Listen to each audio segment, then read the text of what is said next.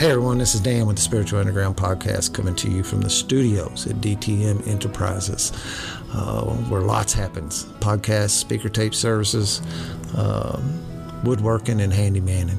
So if you want any woodworking or handyman work in the Louisville metropolitan area, look me up, 502-292-7444. I want to talk about 12-step spiritual recovery for just a moment.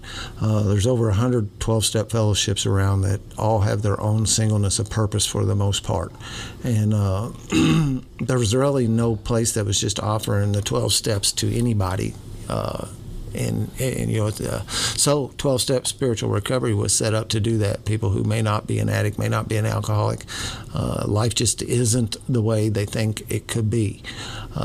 As I always say, I can guarantee you that if you'll work these 12 steps and practice these principles in your daily life, your life will get better, and that's a guarantee. We say guarantee is death and taxes, but it's also if you work the 12 steps your life and practice the principles, that's the other thing. You got to do it the whole way. Your life will get better. So anybody out there wants to go to 12stepspiritualrecovery.com. The meeting schedule is on there. We have Zoom meetings and live meetings here in the Louisville area. Zoom people can join from anywhere in the world.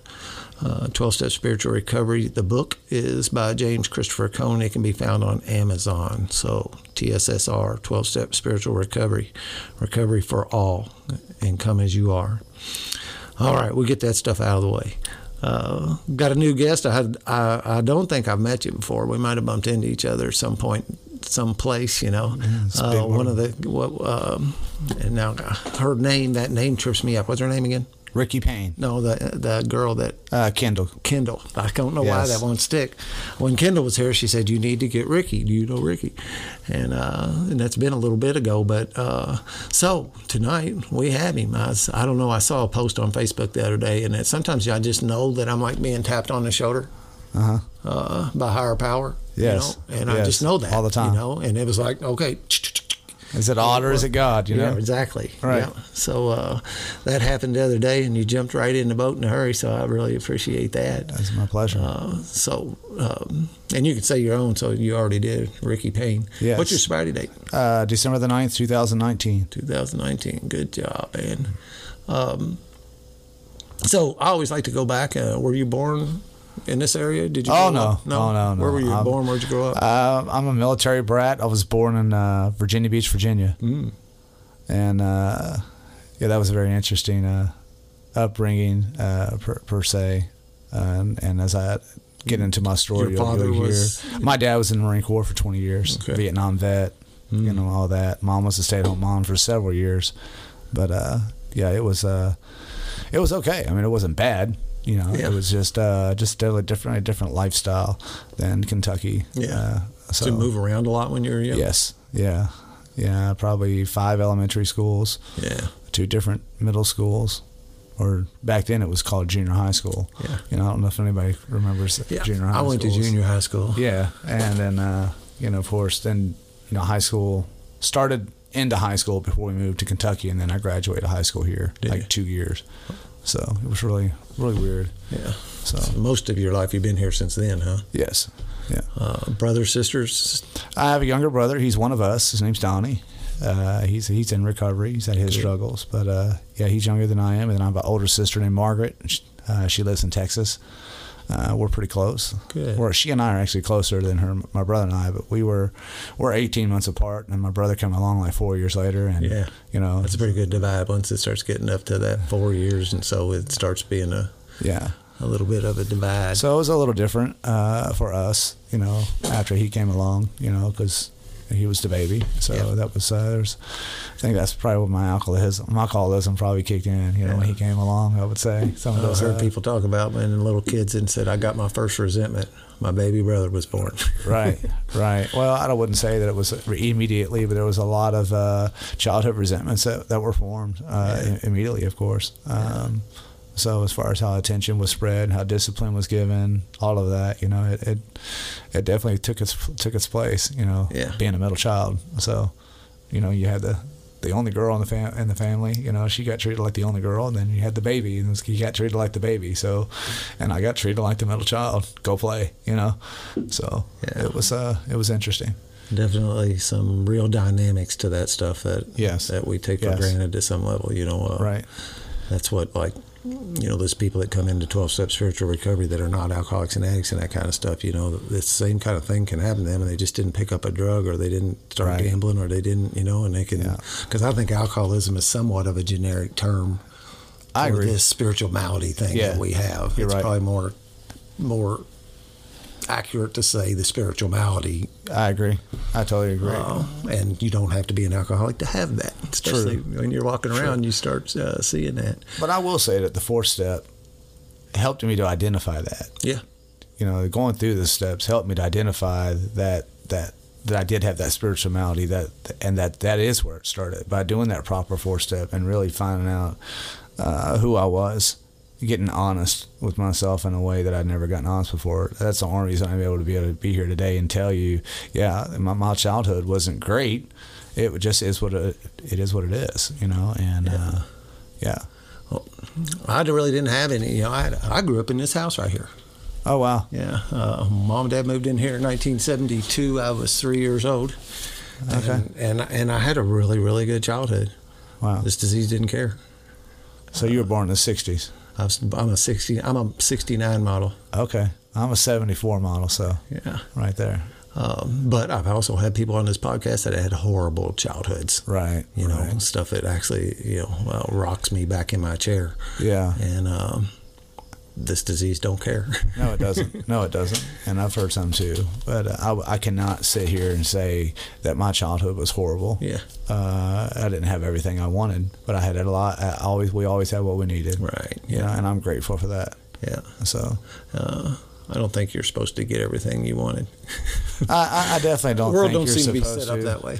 I think there was. I I will go ahead and say this early. I think my earliest childhood resentment, the one that was the most prominent thing that stood on my 4-step, my sponsor laughed at me, was that my dad never did build me a treehouse after he told me he was going to do it. And that hurt me a lot as a kid because, I ran to all the other kids in the neighborhood and said, my dad's going to build me a treehouse, And so it affected me, my instincts, my social instincts, security, everything was affected because my dad didn't come through. And there was a lot of that happened, a lot of promises made that didn't get followed through with. I think his intentions and his heart was in the right place, but his time didn't allow him to do it. Yeah. And I can see that now, but back then I couldn't see that. Yeah. So. Yeah. That's about the worst thing that probably happened in my opinion, in my childhood. Yeah. Everything else I probably deserved, the spankings and stuff like that. So. Yeah. So school went okay.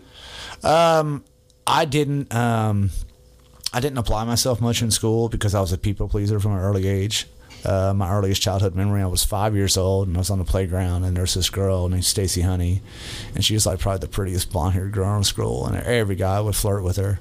And so I walked up to this girl and I was like, can you do I said, I can do a cartwheel. And she's like, really? And she put her little hands on her hips, how little girls do. And I said, yeah. She said, well, do one. And I was like, all right. So I did a cartwheel. And she's like, can you do 2? And I was like, yeah. So she said, what? And she just kind of looked at me, so I did 2. And she's, can you do 3? So, it kind of escalated. And then next time I know I'm doing cartwheels and she's run off with some other kid, and, and that was, but that mindset, that started to develop a pattern in my mind. I need to do stuff to get people to like me.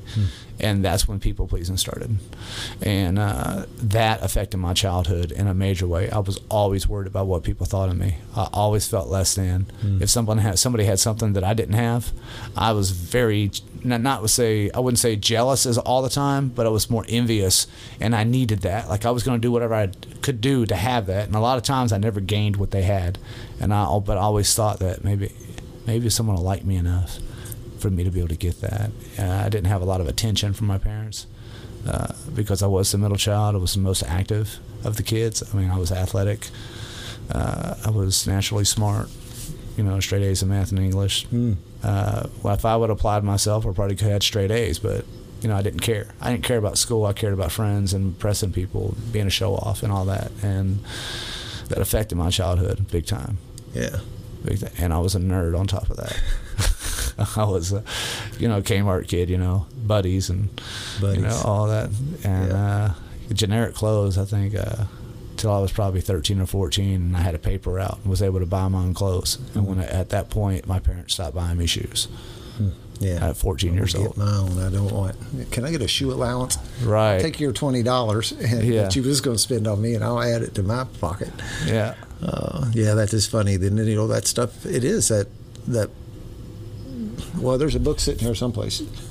I had this guy on Healing the Wounds of Childhood and Culture. Right. And it's the same. That's these things that happen to you. Nobody was trying to hurt you, right? Nobody was trying to do it wasn't that. intentional. It didn't make any difference. I still received the wound because I didn't have the tennis shoes that cool kids had. Exactly. And and I was like, I wanted to be liked so much that I tried to fit into every culture that there was. Like, I wanted to be someone. At one point, I wanted to be like a metalhead, and I never have ever been a hardcore rock person. But I was listening to Iron Maiden, had 4 Iron Maiden posters in my room, and my parents thought I was starting to get into Satanism, and so that was a very interesting phase of my life. And I used to watch Hellraiser on repeat, and Hellraiser 2, and it was just a very, very dark time in my life. But I wanted to do something to be able to impress people, to I wanted a girlfriend so bad, so bad. Everything, like everybody had a girlfriend. Yeah. But Virginia Beach was a very what's the word, culturally very diverse. Every culture you can think of was there. That wasn't just Hispanics, but there was the people that actually called themselves Latinos, or people from Spain, people from Puerto Rico. I mean, every genre of the Latin American society was there. And then you had blacks, and you had whites, and then you had any kind of clique or social group you can think of. Everything was there. So you had all of these options and these directions that you could go in. And then on the outside, of course, you have all the little church Christian kids, or maybe the nerds and the geeks or whatever. But I even got rejected by the nerds. Like, they didn't even want nothing to do with me because they knew I was just pretending. I was never a genuine person because I was trying to find out who I was. I wasn't really trying to find out who I was. I was trying to fit in somewhere. Yeah, it's that chameleon thing. I never changed my color to get whatever group I can. Exactly. Somebody take me. Yeah, yeah. But another memory that kind of kept me going, and I may skip around a little bit. I was 8 years old, and my mom got me these roller skates.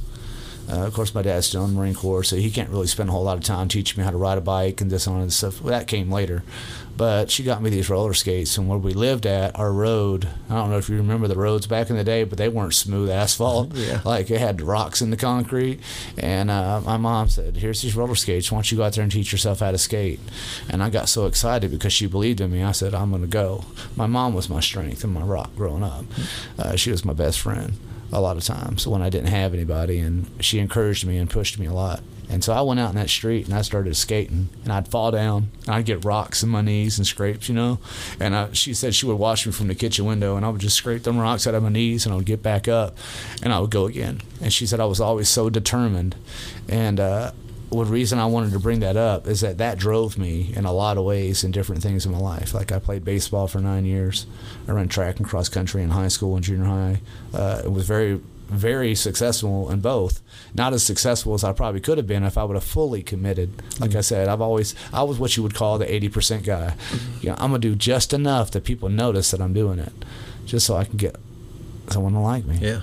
And that went on to, playing baseball, running track and stuff until probably I was 14 years old. And I got invited to a school dance. And I was like, okay, this is huge. And this girl actually liked me, and I was freaking out. I didn't know what to do. Hold on, you got invited to a dance by a girl? Oh, yeah. Yeah. She was a girl down the street, and she had been watching me for a while, and I had no idea. You know how it is when you're a kid. You have no idea who likes you. Yeah. I think I'm 48 years old. I still don't have any idea who likes me. Like, when's that going to change? But she invited me to this dance, and I remember they were playing the song Chubby Checker and the Twist. And she grabbed my hand and she started twisting. And I was like, what? And I just kind of looked at her like she was stupid. And she stopped. She said, can't you dance? I said, and I wouldn't even answer. I just left. I was so embarrassed. My face turned red, ran home, and told my mom, I said, Mom, I don't know how to dance. She goes, sure you do. She said, you get over there in your room and you turn on that Dance Party USA and that MTV dance shows, and you watch Soul Train and you watch American Bandstand, you watch how them people dance and you just do what they do. I said, really? She said, you taught yourself how to skate, didn't you? I said, okay, all right. So I spent hours upon hours in my room. I even practiced in the swimming pool doing some of these moves. And I became what you would call one of the hip hop dancers, at 14 years old. And like I said, anything I do, I'm real passionate about, and I had to be the best, because I guess that perfectionist mentality, got to be the best, and I got really good at it, really good at it, and I hated the very kids next that was good at it. and the very next dance we went to, man, I got out there, and man, I got right in the middle of that circle, and everybody was just pumping their fist and stuff, and I thought, oh man, this is great, I've arrived, here it is, finally. And then Monday it was crickets, You know what I mean? Like, it wasn't enough. And that now I still continued to dance and hang out, and actually I made several friends, but it wasn't the friends I was looking for, which was women, but the friends that I did gain were some pretty solid friends that also did that kind of the hip hop dancing, and that led to some other pretty cool things, some dance contests and stuff that we did together, and a lot of creativity and kind of a cliquey thing. So it was cool in that regard, but I started to feel like more of a show off than I did as far as getting the attention that I wanted. And it's, what do they say? It's one's too many, and too many is never enough. And I mean, that applied in so many different areas. Like, just one little I didn't want one compliment. I wanted all of them. Right. Yeah. And that really affected the way that I kind of went about doing things. I started to kind of shy away a little bit, and I was just kind of just back and forth and very indecisive. I'm like, well, this is not working, so let me try something different. And shortly after that, this is kind of a very turning point in my teenage years that kind of led me into a lot of resentments and a lot of pain. I met this girl named Dana, and Dana was the very first person ever in 14 years of my life to ever invite me to church. I think my parents sent us to like Vacation Bible School or something when we were younger, but we didn't go to church as a family until this time. And she invited me to church, and I decided I was going to get baptized, at 14, almost 15 years old. And when I got baptized at that time, my little brother got baptized, my sister got baptized, and my mom got baptized. So all four of us got baptized at the same time. So that's one really positive memory. But I was going to church for the wrong reasons. This girl invited me, so obviously I was there to meet girls.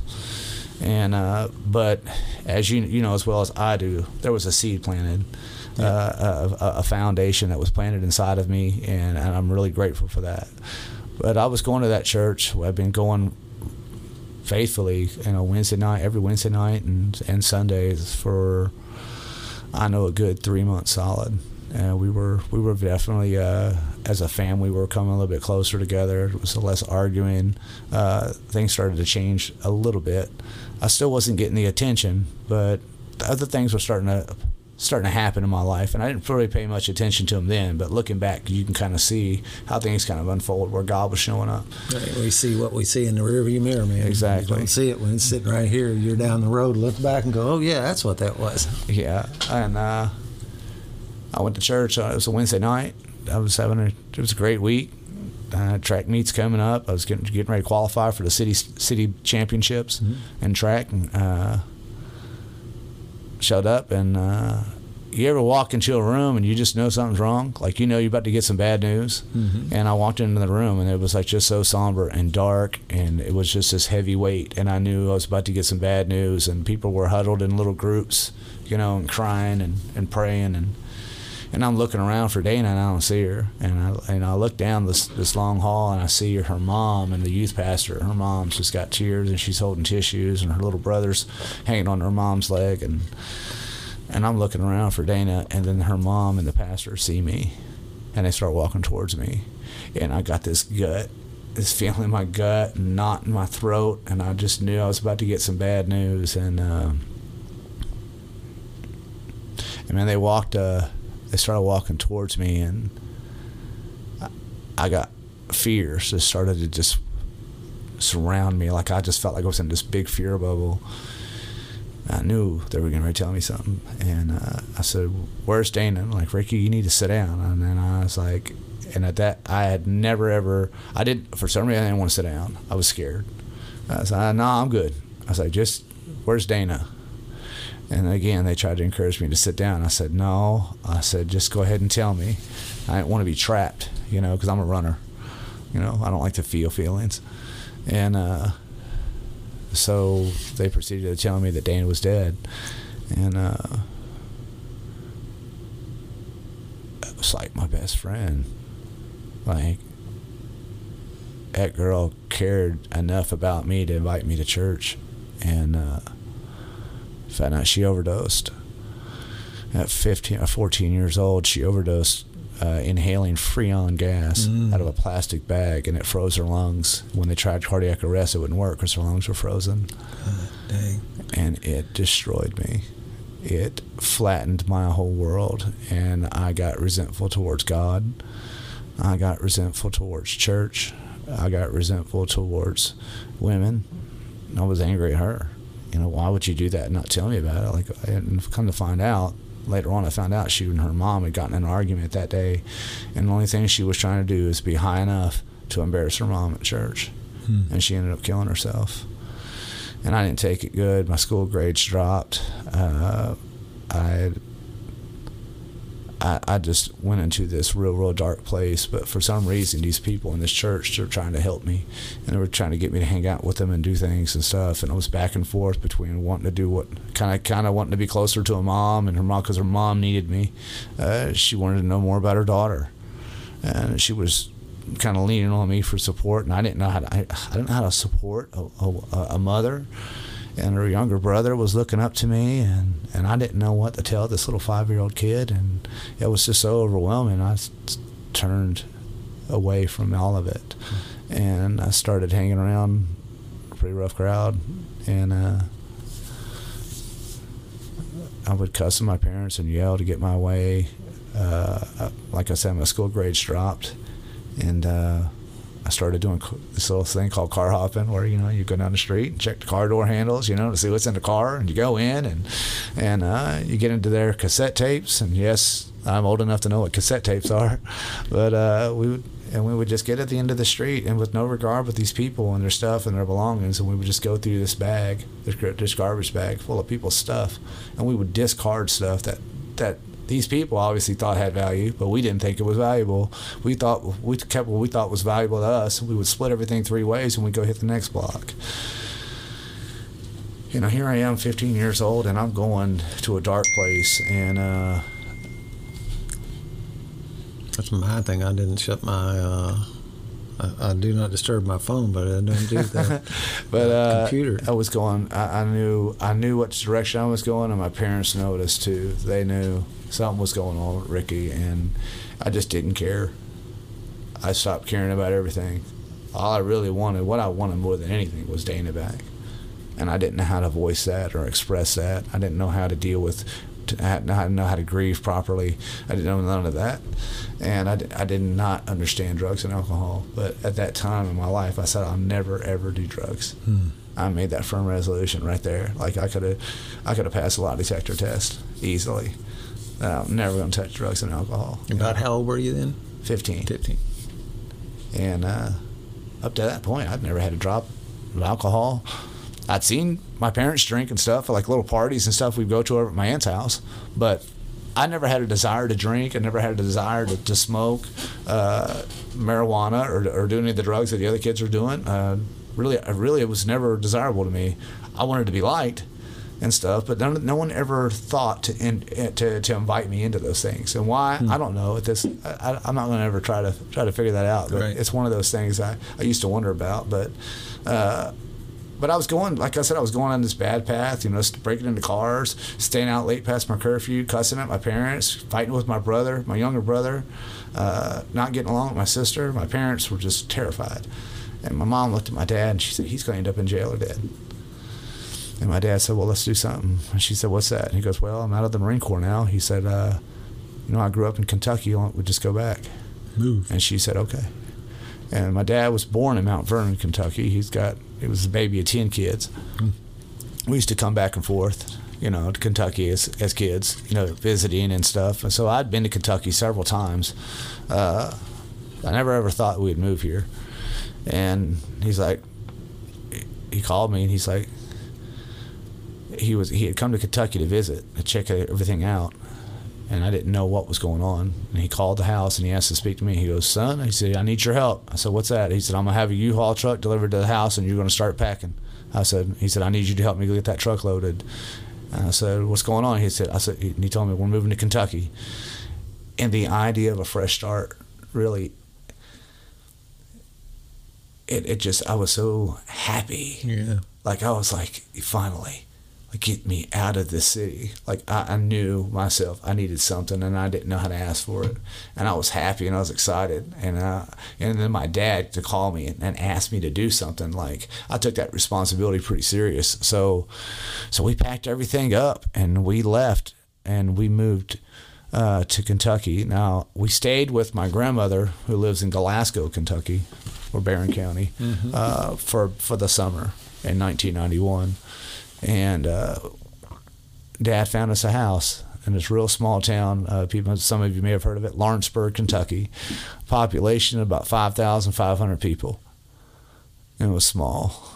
I didn't know nothing about being in the country. I didn't know nothing about rednecks because I didn't like them and they didn't like me. And they let me know about it real quick. And but what happened when school started is I arrived. Like, girls were paying attention to me. Everybody knew the nerd, the little freckle face right here kid with big ears that was a nerd, growing up. Now it was just this, people saw this guy that knew how to dance and he was outgoing and he was loud and he was energetic, and all of it was a front. Because really deep down on the inside, I was struggling hard with a lot of personal issues, and I didn't know how to express that. So my only outlet was dancing and being loud and being entertaining, but it was enough. And we got invited to this church, and I got involved in the church youth group and got a girlfriend, and everything was going great. But when I tell you, those 2 years of high school just flew by. And it was still the same behaviors. It was still the 80% mentality. I'm only going to do 80% because I still wanted people to like me. I wanted someone to actually love me. And the truth is more people loved me than I ever was willing to realize. I didn't love me. And I didn't know that that's what the problem was. Is I thought I needed all of this love. And I had so much love this whole time. My brother even loved me. My brother looked up to me and admired me, and I didn't know nothing about it. I didn't want to even not acknowledge him. And so I barely graduated high school in 1993, and I'm sitting there in the summer, and I have no plans. I don't know what I'm gonna do, and I said, well, I guess I'm gonna go to the Army. And most people have a plan or something for the military. It's something they usually dream about, and I took it for granted because I took the ASVAB. I had like the second highest score in the state, and I didn't think that was a big deal, but evidently it was. And I got offered jobs from like the Air Force, from the Navy, the Marine. I never did talk to the Marine Corps because I had so many resentments against my dad. Yeah. And the way he brought us up, I wouldn't go to the Marines, but I'll try the other ones. But they're just as bad. I didn't realize, it had nothing to do with them being a Marine. But they just had to wear different colors. Exactly. And so I went to the Army, and I'd like to tell you that I went and told all my friends that I was going to the Army, and that I told them what I was going to be doing, and I didn't. I left without telling anybody anything. Did you? And that was real selfish. It was horrible. And up to this point, now there was some time in that time when I was running with those kids and stuff. I think I did get invited to like when I was in Virginia Beach before I moved to Kentucky. Like I said, I'm going to bounce a little bit, but I got invited to this party once, and they got me drunk on just beer. It was just beer, and they got me drunk, and they put me in this chair, this rocking chair, and I ate spaghetti before I went. I'll never forget this memory. It's funny.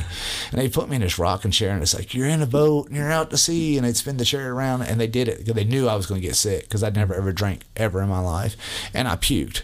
And it was embarrassing, but, it was crazy. Like, it was funny, but it was embarrassing, but I was like, if this is this is gonna happen when you drink, I don't want to do it no more. So at that point, I didn't really swear off alcohol, but I just said I don't want to get drunk, you know.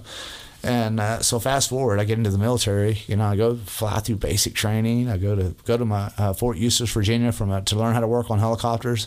I was there for like 6 months, and then I found out you're going to Germany for 2 years. You talking about someone happy, because I don't know what you know, but I knew that Jay had beer in Germany, and I wanted to try it. And so, that's the only thing I was excited about. I'd always wanted to try German beer. For some reason, that was just the one thing in my mind I wanted to try. And so when I told everybody I was excited about it. And during this time, though, I was seeing this girl. Her name was Renee. And I thought Renee and I were going to get married. I really did. This girl, I didn't even tell her bye that I was going to basic training. I just kind of went. And finally, I just kind of told her. But in that same time, her and her family were moving to another part of Kentucky. And so we were both going through a big move. And she probably needed me more than I realized. But I was never content, never happy with anything in my life. And so I didn't know what to tell her. And I took it for granted. This girl probably really did love me. And I really did. I think I loved her, but I was lost in a lot of ways. I had no direction. And so she supported me going to Germany. She said she was going to wait for me, all of this other stuff, all these great big grand promises. And I'm like, okay, yes, I'm going to stay faithful. I'm not going to do anything crazy because I know what it's like over there. And I get over there, and the first thing that happens, this guy comes up to me. I mean, I get off literally, I hadn't even gotten 30 minutes off the plane. This guy says, "You ever try German beer?" I was like, "No." He said, "You want to?" I said, "Yep." And 3 days later, I woke up in a different part of Germany. And I could have swore, I was terrified. I thought they were going to kick me out of the military. He goes, "Dude, relax." He said, "You're okay." I said, "Who are you?" He goes, "I'm Sergeant so-and-so." He said, "Welcome to Illesheim, Germany." He said, "Just want you to know you're fine." He goes, "We've just been kind of watching and keeping an eye on you." He goes, "We give you 2 weeks to kind of adjust to the atmosphere here." He said, "You're more than welcome to drink all the German beer you like." He said, "It's part of the culture over here." He said, "This is a different army." He said, "But you're here for 2 years." He said, "You're going to go through a 2-week improv," and started telling me all this stuff. And I said, "Wait a second." I said, "There's no consequences? I'm not in trouble?" He's like, "No, you're not in trouble." He said, "I just told you, we're going to give you a grace period to let you adjust." Well, I felt like that grace period lasted 2 years, because it was just 2 years of, like I said, I was a helicopter mechanic. So it was 2 years of a little bit of helicopter work and a lot of playing rugby and drinking beer. Because I found out about this sport called rugby, which I absolutely found out was awesome. But that's where I discovered alcohol. And that's where my honeymoon period, and me and alcohol, we just started to develop a relationship. Consummated the relationship? Yeah. I mean, that was where it was at. Like, it was just nonstop. Like, all the time, every German bar you can think of, we were trying to go to. We did a little bit of traveling while I was over there. I was grateful to be able to do that, but everything involved alcohol. Yeah. Everything involved. They brought beer out into the field. Yeah. While we were doing in the military, they're bringing cases of beer out there. Like, that's how well accept that culture is over there. Yeah. Like, it was just. My brother was in the Army and got stationed in Frankfurt. Oh, right on. Yeah. And I had the opportunity to go over in '92. Okay. Went over and spent a couple of weeks with him, so I got a little taste of it. Yeah, I was there September '94 to September '96. Yeah. I think he was like 92 to 94, I think. Yeah. And then the strangest thing. That probably would have been exactly right, because he's, if you were 74, he's a 72. Right on. And that would have rolled right through. I will tell you this, there was some embarrassment, and I like to tell this story because it's funny. Because, there was a time, and I think we all remember, if anyone who's been in recovery, there was a time when drinking was fun before it gets bad, before we cross that invisible line. A lot of fun, man. And man, we were playing rugby, man, and rugby's a very it's a full contact sport. It's like football and soccer combined with no pads. And this is I was having one of the best games of my life, They tried to rip the top of my ear off. I ended up having to get stitches there. My eye was black. Two of my ribs got bruised. I had scored like 3 times during the game. Like, I thought this is the greatest thing ever. Like, and the insanity of it. And I knew what I loved about rugby is that both teams go to the bar together after the match and drink together. Like, it's the only sport in the world that has that much camaraderie, you know? And I thought, oh man, I'm gonna get to go to a bar. And the guys come up to me and like, hey man, you scored your first try. What try was like a touchdown. And I was like, what do you mean? And I'm like, you gotta do a Zulu. I said, well, what is a Zulu? And they're like, well, you gotta run around the field naked. I said, it's 40 degrees outside. Well, if you don't do the Zulu, you don't get to go to the bar. I've never in my life ever taken my clothes off so fast. And I ran around that field naked and I got laughed at. And I don't like being laughed at. You know, I grew up being laughed at. But it involved alcohol, you know, and I was going to go to any length to get another one. I'd have done it, and that wasn't where it ended. I'm going to take this story a little bit further. I don't normally tell this, but I'm going to tell this. So I thought the Zulu was done. So I go, and they're like, all right, everybody get together. I mean, a lot of people, everybody just puts their uniforms on, keeps their uniforms on, and everybody goes to the bar. And we go to this bar when y'all start drinking and stuff, and they're like, Rick, you ready to finish your Zulu? I was like, what do you mean? I just ran around the field naked. Oh, that's just the beginning. And, oh, God, this is horrible. They had me stand up on the table, and they pulled my pants all the way down to my ankles. And they ran around singing Take 'Em Down, Zulu Warrior. And everyone on both teams got to come by, and everybody got to smack me on my ass once. Like, and just started singing this song, this chanting this Zulu warrior song, and it was like everybody thought it was the coolest thing ever, and I was like, what in the world am I doing? Like, I was really like, and it hurt. Like, I ain't gonna lie to you, like, I couldn't sit down for like 2 days.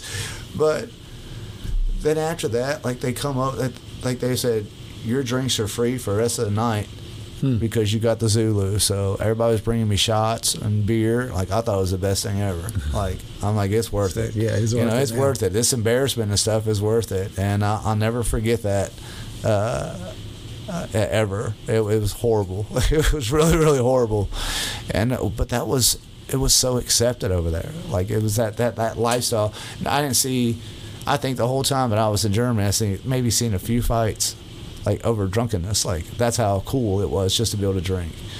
So fast forward to 1996, in October of 96, I got to come home for 30 days and visit, and I got to go see this girl, Renee. Let me tell you what happened, but let me back up a little bit, because this was what kind of fed into my alcoholism a lot. So like I said, Germany was 2 years of partying, but it didn't really take off until New Year's of 1995. And what happened is about, I think it was early December 1994, I got a letter in the mail from one of Renee's best friends saying that she needed me to call her, and it was in regards to Renee. And so a long-distance phone calls from Germany, pretty expensive. It's raining, yeah. Long-distance phone calls are expensive, so I call her, and she proceeds to tell me that Renee's cheating on me, and that she's met some other guy, and I was crushed. And at that time, I'd already been drinking, so my drinking escalated. And I started drinking not only German beer, but I started to top that off with hard liquor. New Year's, I drank myself into my first blackout. And I remember trying to puke through a screen. Like, I thought the holes were big enough that the puke would just go outside, and it ran all down my face, and it was horrible. But I needed to come back up and say that, because in 96, when I got to go on leave for 30 days before I went to my next duty station, which I'll tell you about in a minute, I wanted to go see her. I needed closure. I needed to know why. I wanted to know why, and she never could tell me. But she wanted to see me as bad as I wanted to see her, and she had the audacity to try to introduce me to her boyfriend. Oh yeah. And so this buddy of mine that I knew was going to be stationed with me, I was like, you're going with me. I said, you need to make sure I don't do anything stupid and get arrested, because the last thing I wanted to do was go to jail. And I seen this guy, and I looked at him, and he could barely hold his head up off the steering wheel. He was nodding, and I'm just like, oh no. And I just kind of put two and two together. I said, I know if he's doing it, she's probably doing it too. And I said, I just didn't stay long, but I didn't get the closure that I wanted. But I figured, you know what? Maybe God's got something better in mind, because I know He doesn't want me to be around that. And so I went to my next duty station, which was Fort Campbell, Kentucky. Fort Campbell, Kentucky, 101st, 7th Battalion, 101st, very well-known battalion or regiment. A lot of people know about them from World War II and stuff, but a lot of history there. But what happened at Fort Campbell was very unfortunate. So the Army over in Germany or overseas is kind of like when if you go to Iraq, and anybody will tell you this, it's a very tight-knit group. Like, everyone's close. I mean, you don't ever have to worry about your buddy getting your back, no matter what it is. If it's money, if it's family problems, if it's a fight, whatever the situation might be, going out drinking, everybody was a family over there. Yeah. I got to Fort Campbell, and it was gone. And I was confused, because I thought my whole military life was going to be like this. Because my normal family wasn't like that. We weren't tight like that. So, and I needed that bond. And when I got to Fort Campbell, it wasn't there. And so I started to look for outlets. This is so funny. I started to look for outlets for fun. And these guys start telling me, hey man, you need to go to the go-go bar. It's like, what's the go-go bar? They're like, well, it's like a strip club, except they don't take off their panties. So it's like, so they go topless, is what you're telling me. Yeah. I said, well, what do y'all do there? Like, we go there to watch Monday Night Football. I was like, that's confusing, but I don't know how you focus on football, but okay, let's go. And so we would go there, and what I found out is they loved military men so much, because they knew they had a guaranteed paycheck, that they would give us free pitchers of beer. And all we had to pay for is, like, if we wanted a lap dance or so on and so forth, but they would give us free pitchers of beer. And that was the only reason everybody went. And so then I found out on Friday nights they had a freestyle rap contest. And I was intrigued by that, because I liked rap music. And so I was kind of going, I've been going for a couple of weeks, and one night I left early. I was kind of tired, and it was on a Friday night, and I was going back to the barracks, which is where we live at, kind of a big apartment complex, I guess. And I'm going into the barracks, and I walk past these guys' room, and I hear this freestyling stuff going on, because now I've heard a little bit of it in this go-go bar. I recognize the sound of it, and I kind of peeked my head in the door, and they drug me into the room. They're like, you got to try it. I'm like, try what? And I said, they're like, you got to try freestyle. I said, no. I said, I can dance. I said, but I can't. I said, don't you see I'm a white guy? I don't rap. Like, come on, man, try it. I'm like, all right. So I tried it, and they laughed at me. And so that memory of that dance, going to that dance and doing not being able to do the twist, came into my mind. So I went out and I bought. Back then, this is like in the 90s, and you could get the cassette tape, a single song on a cassette tape, and the song would be on one side, and you flip on the other side, and it's the instrumental version of that song. And so I got some Bone Thugs-n-Harmony cassettes, and I taught myself how to rap. And like I would start like with things like cat, and I'm gonna go cat, hat, bat, rat, sat, and then I was, or I could do dog, fog on a log. And I would just keep going and trying to learn how to rhyme these words. And then I started putting them in sentences and trying to start making sense and rhyming. And I was watching and studying all these other artists like Eminem.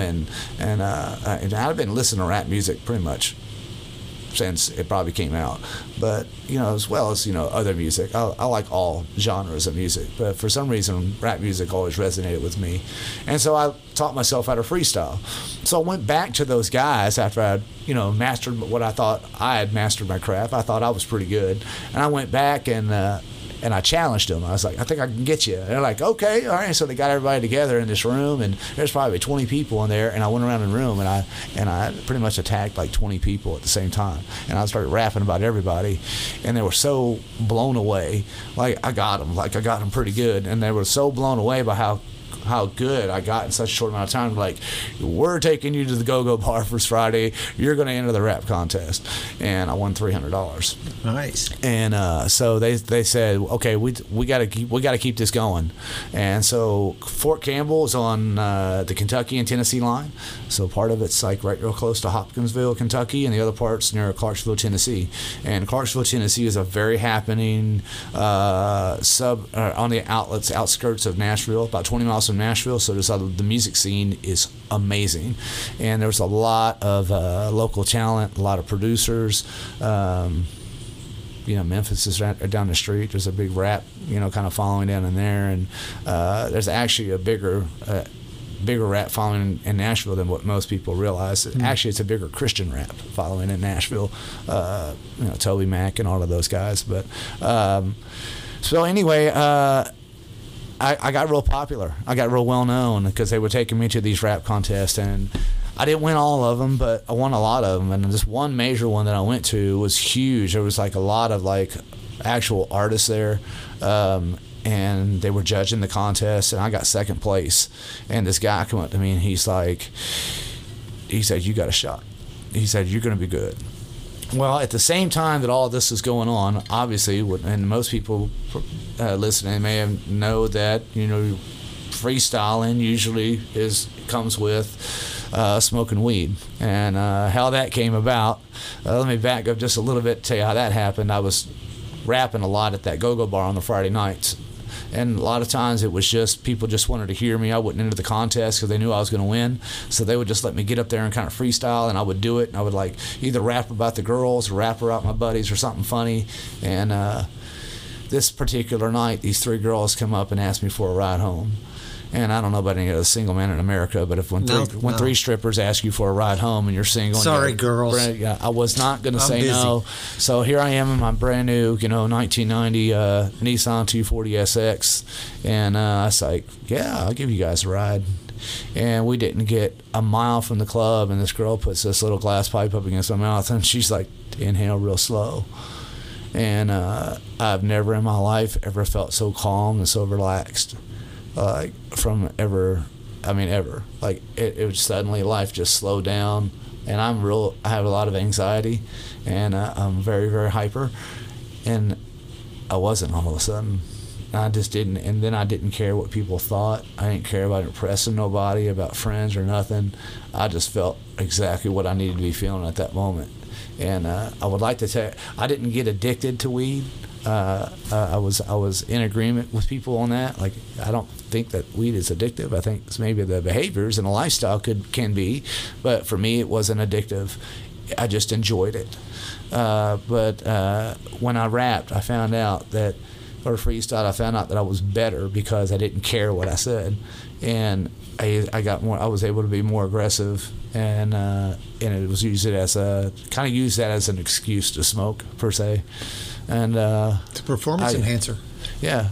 And well, when I went to that rap contest, and I got second place, and these guys were telling me that you're gonna go far, I thought, man, I need to do something different. Maybe here I am. I'm a soldier in the United States Army and helicopter mechanic. I need to clean myself up so I can really get this record deal, And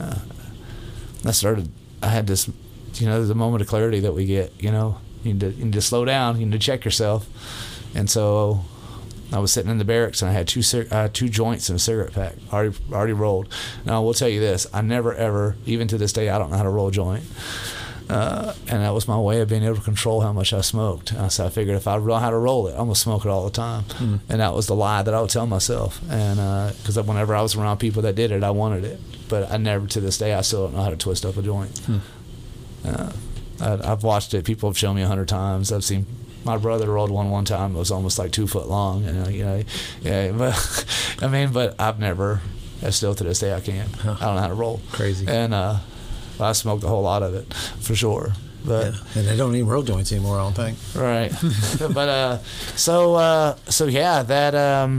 I wanted to clean up, and I had these 2 joints in my cigarette pack, and I was going to take them to this girl named April. I was like, instead of throwing this away, this stripper would really, really like to have these 2 joints, And I was really trying to just get in there, That's, I'm sick. I wanted what I wanted at that time, and my motives were not in the right place. And I was on my way off base, and they had this thing called Operation Eagle. What they do is they pick random cars that are leaving as the MPs are set up. They got the, these little cones set up. You don't have no idea what it is until you get to it, and unless you've been through it before. And they take random cars and pull over, and they search your car with the dogs. I knew just as soon as I passed the first MP and made that turn, I said, "Oh my God!" I said, "What am I?" I didn't say, "Oh my God." I said, "Oh shit!" What am I gonna do? I was trying to be nice and not cuss, but I said, "Oh shit!" And I tried. So I immediately was looking in the car, and I was like, "I'm gonna do it." I took those 2 joints out of that cigarette pack, and I shoved them in my mouth, and I started chewing. I'm looking, and it got dry. My mouth got dry real quick, and I started looking around the car, and I didn't have nothing to drink. So now you got this big mouthful of chewing tobacco. Man, it was horrible. I didn't know what I was going to do because I know I was going to have to spit this stuff out. And I'm walking up, and I get up there, and I'm chewing, and I'm like, "What do you got in your mouth?" And I couldn't lie. I was like, I just spit it out, and the dog, dog stuck his nose in it, and his tail popped up in the air, and I was popped. It knew immediately what it was, and I was like, I'm done. And I was right. They took me back to the MP station and started drilling me and asked me where I got the drugs from, and they wanted to know everything. They thought maybe he knows all the drug dealers, and just getting the soldiers high, and it was crazy and it was scary. And then the next morning, I was informed that they gave me an Article 15, and they kicked me out of the United States Army. I mean, they punished me for a couple of weeks and tried to embarrass me. They knocked me down from E4 all the way to E nothing. Mm-hmm. They took half my pay for 2 months. They restricted me to the base. My car ended up getting repoed. It was horrible. Yeah. And on April the 15th of 1998, my mom came and picked me up in her minivan. And it was very, very embarrassing. Yeah. I didn't hear nothing from my dad for a while. Told you he's a 20-year Marine Corps vet. Right. Marine vet, Vietnam vet, and so was it a dishonorable discharge? It was not. No, it was other than honorable. Less than honorable. I got lucky. Other than honorable was the discharge. I don't really know too much about that, but I had a guess not long ago. What they did was they tried to say that they had given me a previous drug test. The Army does this. It's kind of sneaky and it's shady, but they tried to say that I failed a previous drug test, and there was no proof of that, obviously. But the Army can do what they want. Mm-hmm. And they tried to say they got me down for a pattern of misconduct. And if they get you for a pattern of misconduct, then they can get to where you can't re-enlist into the United States Army. And that's what they did to me. Hmm. They threw the book at me. They made an example out of me. That's what they did. And I deserved it. I knew the rules and I broke it. Like I was a helicopter mechanic. I was putting people's lives in danger. But I had no regard because I was selfish. And so here my mom's coming to pick me up, and I'm going to move back in with my parents, after serving my country for 4.5 years. That was that was not a really proud moment in my life. And my dad's like, "What are you going to do?" I said, "I'm going to get a job." He's like, "All right." And he knew I meant business. I was going to get a job for sure. And I didn't know what else to do, so I went to McDonald's. I didn't know what to do, so I went to McDonald's. And start somewhere. Because of my military training, and because of was highly motivated, I was disciplined. You didn't have to stand over top of me and tell me what to do. They saw that. They saw my drive and my enthusiasm, and they offered me management right away. And so I became a shift manager at McDonald's, and I did very, very well there for about 6 months because I was still smoking weed. I was still acting a fool. I still had no direction. I still had no plans. I still had no goals, nothing. I was still people-pleasing. I was still trying to be a rapper. But I would never commit to anything. I would always do just enough. And I wasn't even an 80% guy then. Then I was probably just a 10%. And I was blowing my money left and right. I couldn't save a penny if you asked me to. And so I went from there to being a manager, a shift manager at Long John Silver's. And there I did so well. They thought I was doing so well. This is all in Lawrenceburg. I was doing so well at that, they opened up a food court at this Hamburg Pavilion in Lexington. They had a brand new food court. It had there was a Burger King, there was a pizza place, and there was a Long John Silver's, and they asked me to run the Long John Silver's, this brand new place. And I was like, yeah. And so I moved just like that. Got me an apartment in Lexington, and I stopped smoking weed for a while. and I got this job, but just because I stopped smoking, like, I wasn't drinking on a regular basis every now and then, but I was still, those same behaviors was still with me when I went to Lexington. I was still trying to people please. I was still trying to fit in. I still couldn't save money. I could barely pay my bills. Like, I was literally living check to check. I don't even know how I kept that apartment for as long as I did. And I decided one night I was going to have this party, and I invited my brother. He had just gotten out of jail. I told you he's one of us. I'm not going to tell his whole story, but he had gotten out of jail, and I invited him over to this party, and there's girls and there's guys, and everything's great. Well, we get a noise ordinance call to the police, and my brother's terrified, and so I'm on the third floor, so he jumped from my third floor balcony and ran up to the Kroger's and called my mom to come pick him up, and she come and got him. But I got busted, and I almost went to jail for contributing to the delinquency of a minor, but her parents didn't press charges because she told them that I wasn't the one that got the alcohol when I clearly was the one that got the alcohol. But yeah, it was like an ominous warning. Like, I need to stop. I need to do something. And so I took a little break, a little hiatus from it for a while. There were periods of sobriety. And I actually ended up leaving that job. Like, I was miserable in that job. I didn't like it. I thought it was a dead end job. And I decided at that time I'm gonna go work. I'm gonna go do a 3-week bid at Keeneland Racetrack, and I call it a bid because it's horrible. It's like seasonal work. It's like 17 hours a day, horrible pay. But I go work at Keeneland, and that's where I met Martha, my first wife. And I was flirting with her friend, and she was flirting with me. Her friend didn't want nothing to do with me, but she did, and so it was very sick how it all ended up. But I ended up marrying that girl, and we stayed married for 5 years, and I can honestly tell you, which I'm sad to say, I didn't love her. I only married her because her dad said we should probably get married, and I was happier about her parents because of how much they tried to be family orientated. It was that family structure that I wanted. Martha was someone who she wanted to be married, but she didn't know how to be a wife, and she was young. I mean, she was 17 years old, and her parents were like, "Yeah, y'all can get married." I'm 25, and here we are. Like, I don't have any clue about how to be a husband or nothing, and she's too young to know how to be a wife, and it was just a mess, and of course my alcoholism, but I swore off drinking for those 5 years. I started going to church every Sunday with her parents. Her dad used to sing in the church and stuff, and it was great, and I thought everything was fine, but I woke up one day and I realized I wasn't happy. I didn't love this girl, and so I did the coward's thing. I cheated.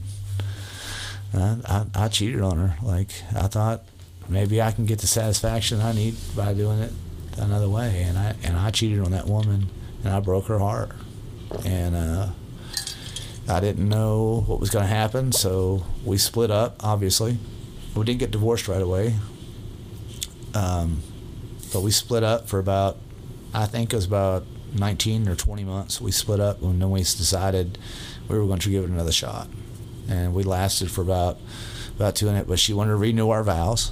She wanted to do it right, so we renewed our vows. This whole time that we were split up, though, she was living with another man. And of course, I'm out doing my thing or whatever. And it bothered me. And so when we got back together, I would hold that over her head. And I would go drink every once in a while with the guys from work, but not like I used to. And I was working for Asplin Tree Service Company. Let me back up. When I met Martha, though, let me back up. When I met Martha, in 2000, I was in between jobs. I didn't know what I was going to be doing, and we went over to the girl. I told you that I wanted to get with her friend. Well, her friend was her best friend. We went over to her house one night to play cards, and her boyfriend asked me, he's like, "Hey, you ever climb trees?" I was like, "No." He's like, "Well," he goes, "I know we're at a job where you can make $17 an hour." I said, "Where do I go?" He said, "Just come with me Monday to work." So in 2000, that's when I started climbing trees for a living. Actually, I worked there for about 3 weeks before I ever climbed my first tree. But after I climbed my first tree, I fell in love with it.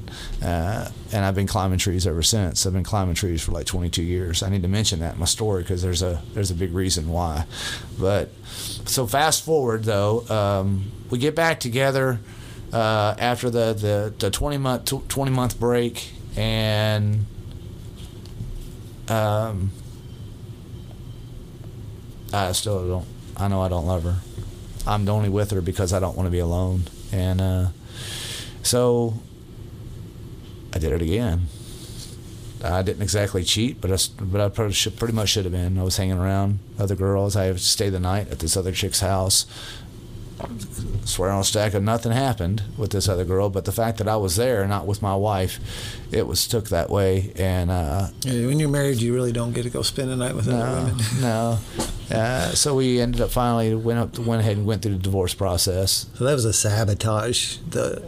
The cheating was to sabotage it, to make it fail so I could get out, because I can't just go say, it was an easy baby, way out. I don't love you, I want out. Right, it was a coward's way out. It really was. It was cowardly and selfish. And but I after we finally got divorced, after we tried the second time and we decided fine, we're going to get divorced, I thought I had this grand idea. You know how we are. Grand idea. I'm going to go back to school to be an aircraft mechanic. So my parents were like, yeah, go ahead, go for it. That's a good idea. You know, and everyone supported me, and I was like, all right. So I packed up my car and I headed up to Indianapolis, and I went to the Aviation Institute of Maintenance. And I couldn't really support, I had to pay for some part of school while I was there, and I also had to pay for a place to live, so I got me a small job at McDonald's. And that's where I met Amber, my second wife. Amber was considerably younger than me, 12 years younger than me, and I used her for just to fill a hole. I took advantage of her kindness, and I just wanted someone there. That's all it was. And I told her that she couldn't drink and she couldn't smoke pot. So she quit smoking pot and she cleaned herself up. And I told her if we were going to date, it needed to be that way because I was going to be an aircraft mechanic, and aircraft mechanics can't do drugs. and so she did that. She changed everything. She totally cleaned herself up, and we got an apartment like after like 2 months. Like everything went super, super fast. And 4 months in, she comes to me and says, I'm pregnant. And I said, it's not mine. And she's like, what? Like, she was horrified. And I was like, no. I said, I was married for 5 years to the same woman. I said, if we tried, if I couldn't get her, there's no way, I'm sterile. No, it's not mine. And she swore up and down it was my son, and he's my son. There's no way I can deny him. If you see him today, it's the best thing ever happened to me. But at the time, like, I just denied it because really and truly I was scared. You know, and I knew that dynamic was going to change. And at the same time that she got pregnant, my mom calls from Lawrenceburg, and my mom was diagnosed with cancer. And so I had a decision to make. I was sitting here in school. I was not really interested, honestly. I mean, I was doing great. I was probably going to pass. I wasn't on the dean's list by any means, but I was doing really good as an aircraft mechanic in school. And I probably would have had my certification and been making really, really good money right now. But I wasn't interested. And so I made a decision. I was going to quit school and be a father and be a good son and go sit with my mom while she goes through cancer.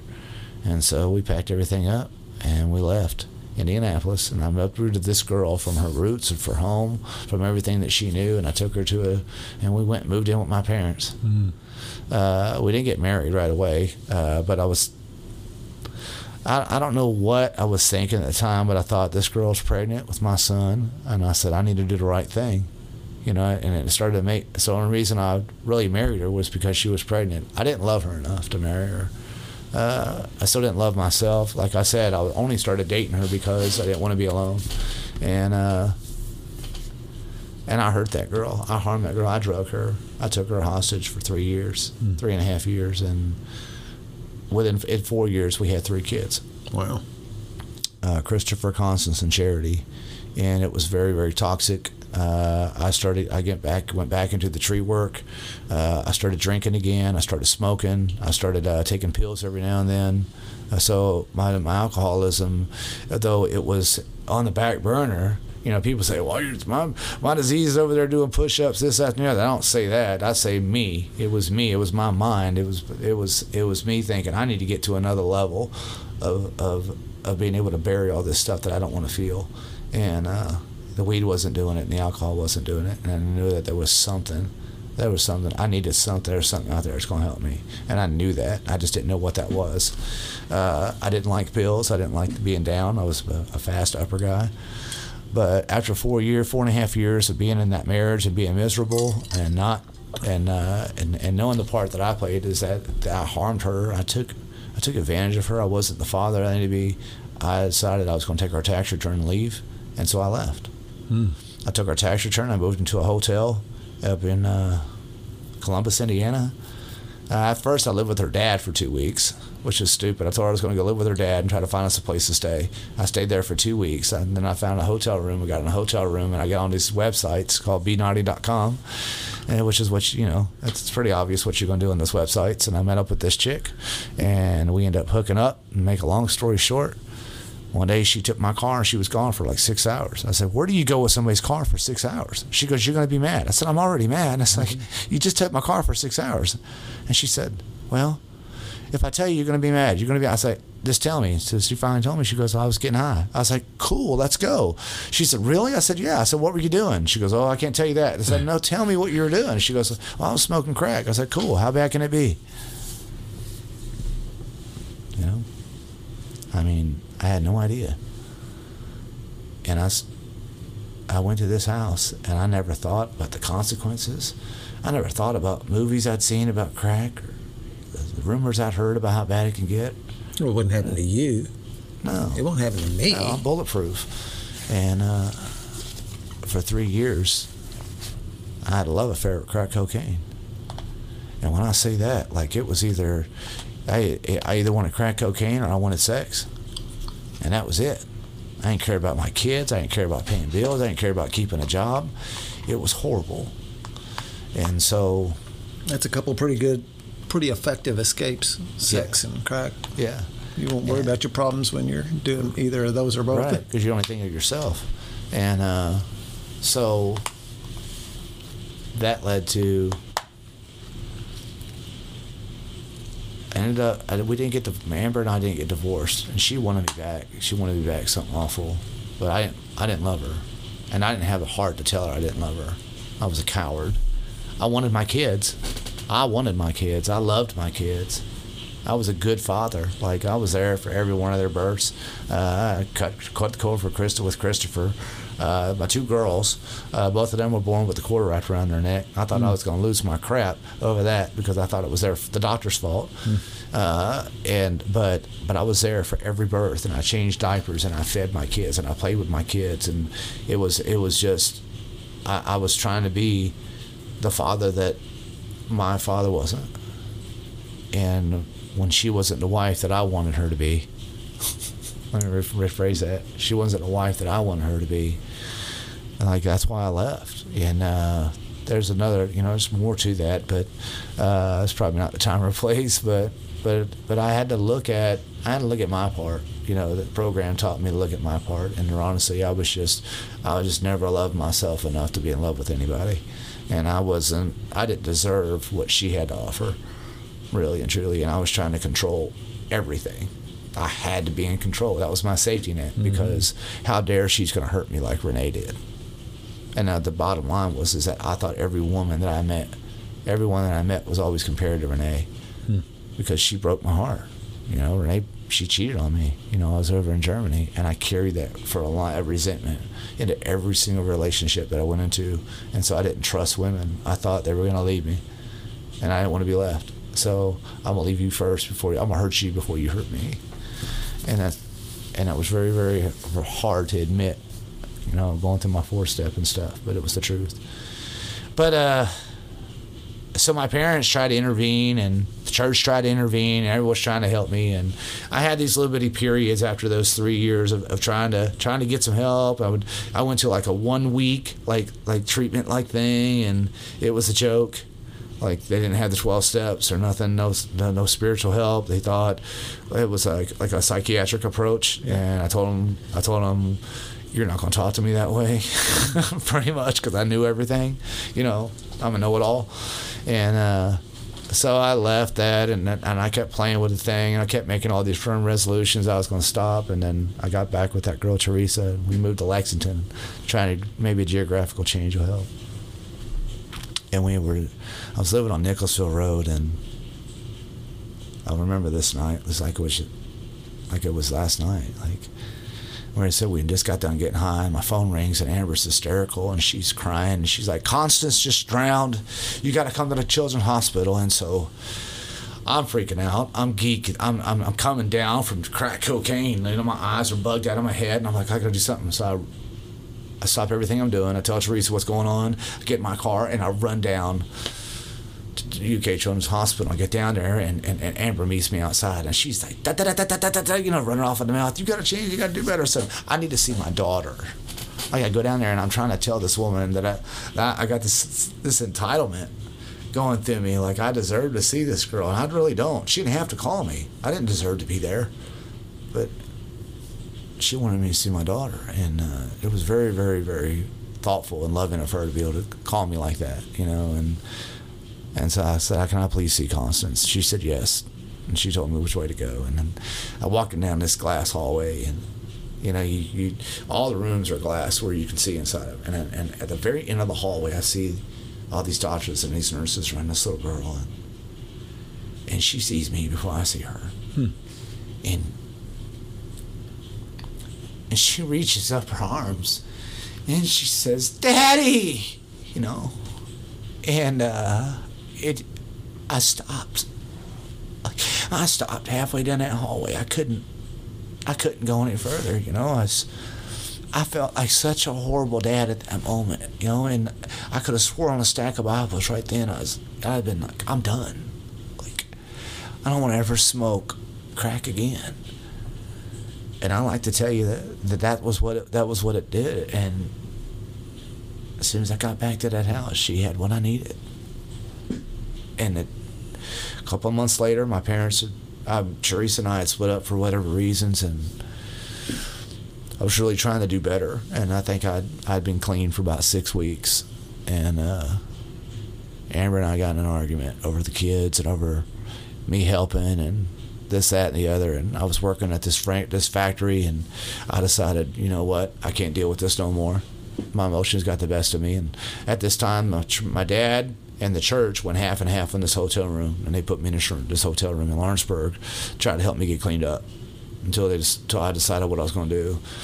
Well, I had had enough of Amber talking to me and talking to me slick and telling me what I was or wasn't going to do.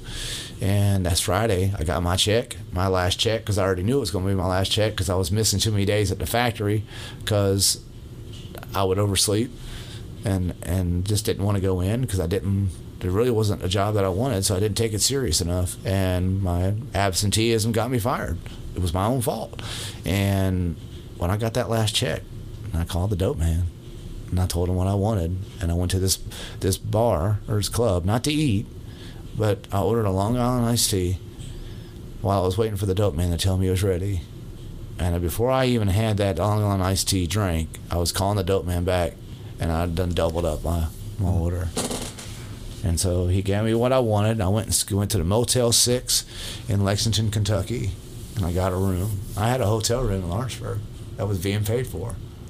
But because I didn't want anybody to see me, because I wanted it to be a big secret, I went into the Motel 6, and I destroyed that room.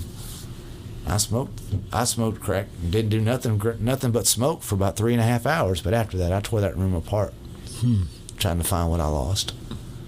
And I probably owe that place an amends today, because it was crazy. But somehow, the next morning when I woke up, I was back in Lawrenceburg. My car, the back driver's side tire on my car, tire was flat. I had $4 and change to my name somehow. I don't know how, because normally you know, when you're doing drugs, you just go spend every penny. I had no cigarettes, so I wanted to go get some cigarettes. The store was in walking distance from the hotel. I was walking to the store to go get some cigarettes. I was looking at my phone. I said, I need to call my dad. I got to get honest. And I said, Dad, I did it again. And he said, I'll call you back. So I got my cigarettes, went back to the hotel room. About 30 minutes later, he says, all right, son, you got 2 options. At this time, my brother had been going through the healing place, and he had just finished the healing place. So my dad, my brother, my mom, and my still wife, because I'm still legally married, all decided for me that these are my two options, that I could go to Eastern State Mental Hospital or I could go to the healing place. And I said, well, if you'll let me see the kids, I'll go to the healing place. I'm still bargaining and trying to control everything. Yeah. But they agreed, and I got to see my son and my two daughters for about an hour. And I wasn't doing it. I was only doing it because I had nowhere else to go, you know. And so I went to the healing place. And that was on March the 9th of 2012. It was my very first sobriety date. And I went down into that program, that 6 months. That was at the end. They just changed from 9 months to a year to 6 to 9 months. And I went to that program flawless. Like, I did everything they said. I didn't have a phone. I didn't have a job. You know, I did everything that they said. They said, you're going to trudge every day to class, and you're going to do these chores, and if you get an issue, you're going to claim your issues, and I had a little issue with that. You know, I mean, I got some accountability held against me, but everything that they asked me to do, I did it. But keep in mind that I went through basic training in 4 years in the Army. You know, maybe there was some there's disruptiveness in there, and there was a lot of drinking and stuff. But I did what the Army told me to do too. When they told me to march, I marched, and when they told me to point my gun and shoot, I'd point my gun and shoot. So it was no different when I got to the healing place. I can follow good orderly directions for a little bit. I can take directions for a little bit. I mean, it's only 6 months, right? So I got out of the healing place. Oh, I finished the healing place. I was still living on property for about a month, and I was working at this horrible factory. I won't mention any names because I think I won't talk about this business like that. But I was making about $7.25 an hour, and one of my bosses called me and he said, offered me my job back doing tree work. And I was like, yeah, $17 an hour, yeah, I'll take it back. And so I got a $17 an hour job. My dad told me I could have my car back, so I got my car back. And then this guy that knew me from the program was like, hey, how would you feel about running my halfway house? 7 months sober. So I got everything back too fast. I got in this halfway house and I started holding people accountable left and right. Even my brother moved in there for a while, and I had to kick him out for not paying his rent. My own brother, you know. But I was doing what I thought was the right thing, and I was holding everybody accountable except for me. And my behaviors caught up with me, and I started dating this chick from the women's healing place. That lasted for about a month until I found out she had another boyfriend. And so then I got resentful again. I started going back. So I went back to what I knew. I went back to those dating websites, and I started harming women. And I hurt a couple of those women pretty bad because they probably really, really liked me. And I probably had never met a guy that ever treated them right, because I treated them right long enough to get what I wanted. And I hurt them. And I'm not proud of that, but then one got a hold of me. That boomerang that comes back in flight and cuts you to rim. It's not just alcohol, any of those behaviors, and I believe that with my whole heart, that I deserved what I got. And I met a girl, and she tore me up. And what happened was, in February of 2013, I called my mom to tell her I was going to be celebrating my year, and at this time, my mom was dying from cancer, and she didn't tell anybody. She went to the pastor, and she told him that she was ready to meet the Lord, and she didn't want to tell anybody that she was going to stop fighting. She was going to stop getting chemo. After 7 years of fighting, she was done. And so she opted to stop taking chemo and to just go on and give it to God and trust God. And it was my dad and my ex-wife told me that was the most horrible thing that they had to watch. But my ex-wife was there for my mom, you know, and I've since been able to talk to her about that. But I wasn't there. And I was out running, ripping and running and with that girl. And so when my mom died, this girl was actively smoking and drinking in front of me all the time, smoking weed and drinking. And so when my mom died, what am I going to do? Like, I don't have a program. I'm not working with a sponsor. Definitely don't have any sponsees. I just celebrated a year, March 9th of 2013. I celebrated my year, but that's all I did was celebrate. I got one of them temporary sponsors, that people get. And I only got them because I wanted to celebrate. I wanted to show off and say, hey, I got this. I'm good. Pat me on the back in front of the crowd. Yeah, exactly. And it was Mother's Day of 2013. I went and see my mom for the last time. I woke her up just to tell her that I loved her. She told me that she loved me too, and then she called my dad and complained about me waking her up. And then she was like, I need to go to the hospital. And he's like, is it time? And she said, I just need to go. And she never came home. And 4 days later, she died, and I didn't know how to handle it. So the weed was there first, and then the alcohol. And within 3 months, I was smoking crack again. So for a year and 9 months, I ran in and out of the rooms of Alcoholics Anonymous, and I didn't want to surrender. I didn't want what we all had to offer. I wanted my mom back, and I didn't know how to express that. I wanted to be divorced from my wife. I wanted to see my kids without her nagging at me all the time. And I didn't know how to do that. I was lost. And so in December of 2014, I made a decision. I was in this relationship, very, very toxic, harmful relationship with this female, and I finally made a decision that I was going to do something different. And I moved into this halfway house in the west end of Louisville, and I was there for about a month, and I started going to St. Stephen's Baptist Church over in Louisville. St. Stephen's is an all-black church. I was probably one of maybe 5 or 6 white people in the whole church, and I never felt like I was out of place. Those people loved me back to life, and they accepted me as one of their own, and I sang in the choir, and they helped me get my life back together. They helped me get a good job, and helped me get my finances straight. I mean, they fed me, they clothed me, gave me a place to stay, like got me out of that halfway house. Then I got my own apartment over on Brownsboro Road. And to this day, I know I can still go back to that church, and those people are still going to love on me, and I love them all just the same. And I learned so much about myself and about the West End of Louisville while I was there at that church, and I'll never ever forget it. But while I was there, 3 months after being there in that church, this guy comes in, and he's doing this AA meeting on Saturday mornings, and I'm like, you never forget where you come from, right? Until you hear that, and it was attractive. It was attraction, and what this guy had to say attracted me, and I ended up speaking up in the meeting and saying something, but I was just sitting there thinking, like, man, maybe I need to get back in AA. And I started to pray about it, and I was talking to the guy in the church that was mainly helping me, this guy named Virgil Todd, super, super nice guy. He don't mind me telling his name. He just loves helping people. And he said, well, if you think that's what you need, he says, but I think God's got you either way. And I was like, I agree. And so I seen this guy.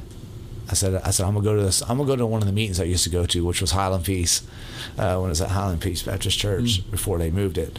And I go into this meeting, and who's there? The same guy that was giving that meeting on that Saturday. And I was like, wow. I was like, man, I said, this is the second time I've seen you. I said, in a week. And I said, I don't believe in coincidences. How would you? I said, I've been sober for 3 months, but I don't have a sponsor. I said, will you be my sponsor? And he gladly accepted. His name's Richard. Richard took me under his wing, and I know that I probably called him a whole lot in that first year, as newcomers do. And I worked the steps with him, and I stayed sober for 4 years. But what happened in that 4 years is Richard got into he don't mind me telling you this, he got into a situation when he got 10 years sober and thought he was good and walked away from AA. And that was part of his story. And he ended up walking away from me. And he abandoned me in a time of need. And at the same time, I got into one of those, what I call a situationship. Well, I tried to save a girl. She was still getting high, and she wanted to be sober, but she wasn't willing to put forth the actions. And I invited her into my home, and she was using in front of me. And after a while, I finally gave in. And I never thought twice about my sobriety, who my relapse was going to affect, which was my children, my support group, my home group. And I used for one day. it was horrible. It was horrible. That was December the 7th and 8th of 2019. And so on the 9th, I'm sitting there and I gotta go do something. I gotta do the right thing. So on the 10th, I go into my home group, which is Power of Choice, on that Monday, and I said, I just spent a weekend with a glass pipe in my mouth and I need some help. And I got a new sponsor. His name is Eric. He's great. He's a very spiritual guy and helps a lot of people. And Eric took me through this book, and he showed me what a sponsor was, and that his job, in the way that he worded it, was God has given me a task to do, and then my task is to show you, to decipher this book, so to make sure you understand the textbook. It's not just to go through the 12 steps, because that's easy. Anybody can go through the 12 steps. He said, you need to learn how this textbook is meant to be studied. And so we read the book. Like, he literally sat down with me and we read this book. We read not just 164 pages. We read through the stories. We've been trying to get the time to go through the 12 and 12. We're still, after almost 4 years, we haven't done that yet. But he taught me about this book, and he helped me to ingrain this book into my life. And the quality of my sobriety now is far more important to me than any kind of a quantity that I'll ever acquire. It's that quality of sobriety that, I think it's just, it's amazing how God has worked. I've been fortunate enough to be able to tell my story a lot of times all over Louisville, even in other parts of Kentucky, even here in Indiana. I've been invited to celebrate recovery because I have a personal relationship with my Lord and Savior Jesus Christ, and I've been here to celebrate recovery and spoke there. And I don't have a perfect life, and that's why I try to tell people I don't have a perfect life, and that's why I say I need Jesus, and because I still mess up every day, and I'm still learning how to be a father. A year ago, I got custody of my 16-year-old son, which has been amazing, and it's also been a learning process because I had to learn how to be a dad again. And he reminds me, and I tell people all the time, he, believe it or not, he sponsors me more than you realize. Because he'll tell me, he holds me accountable, and he tells me things that I never knew. Like, he tells me how he was affected through my alcoholism in the different stages of his life, and how long it took him to trust me again, and how my relapse hurt him, how he thought he was going to lose his father, and all these powerful, heartfelt things that have added to the quality of my sobriety.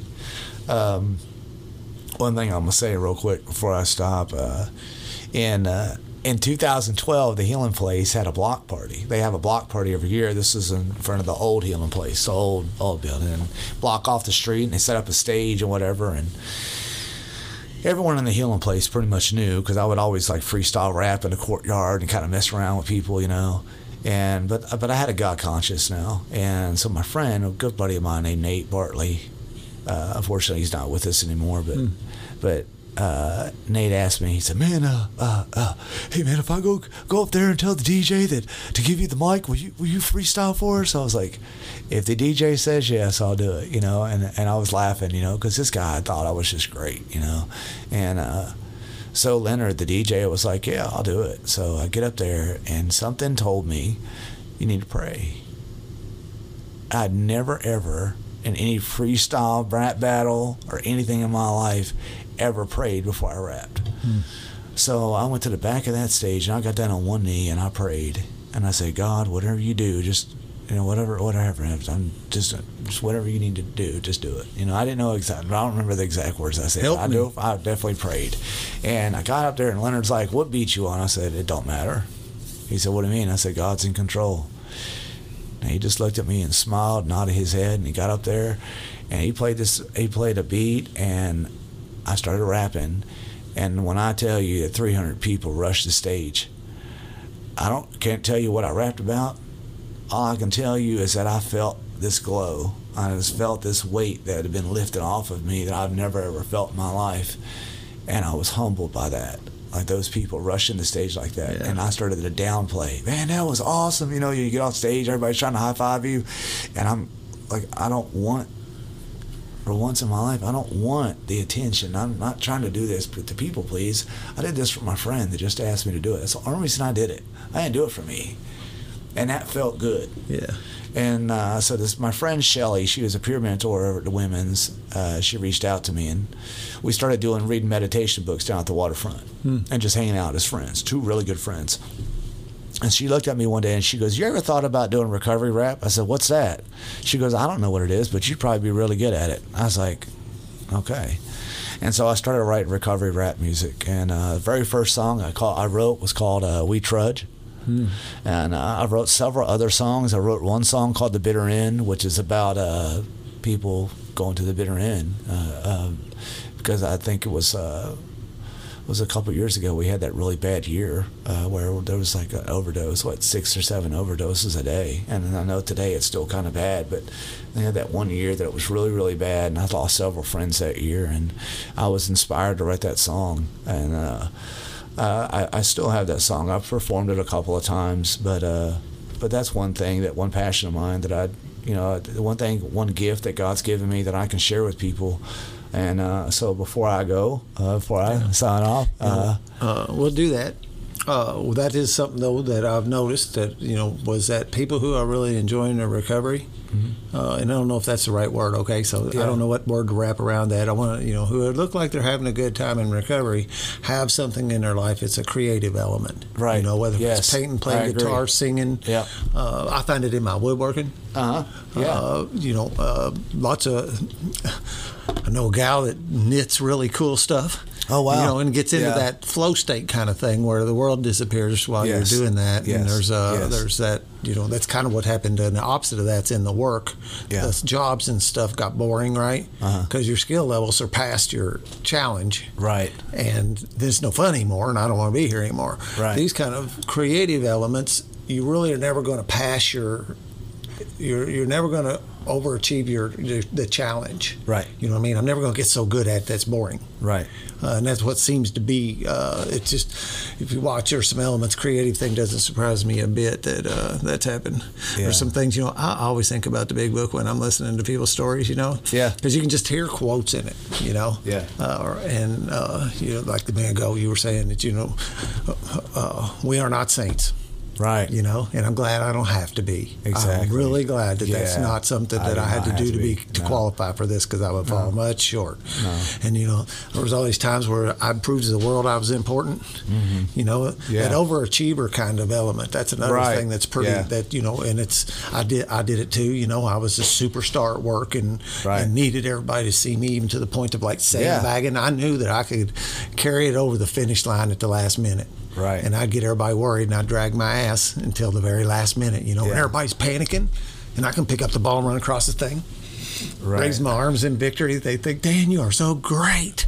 You are the best engineer we've ever seen." Right. And get that kind of accolades, and it would work for me for the few minutes, and those things were the dopamine shots, right? Yeah. That made me feel good, just like sex, just like the dope, just like getting this approval thing.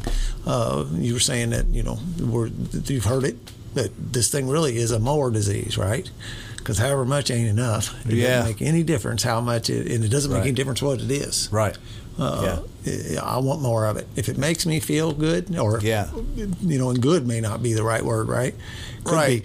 If it makes me forget about everything, if I can forget about my responsibilities and all the pain I have in my life, I want more of it. Yeah, and just falling back. I heard you talking, having that tap on the shoulder that says, you got to do something different, dude. Yeah. I can remember looking in the mirror, man, and saying, Dan, you have got to get a handle on this, dude. Yeah. And mean it. Yeah. Mean it. But I couldn't. And I did the same kind of thing, I come in and got a year sober when I come in 2011 to 12. Yeah. When my first run at getting sober. Yeah. And I come in like a superstar, right? And everybody's clapping for me, how we do for newcomers. I thought that was just for me. Right. Exactly. Every newcomer comes in and gets that if he's doing the deal.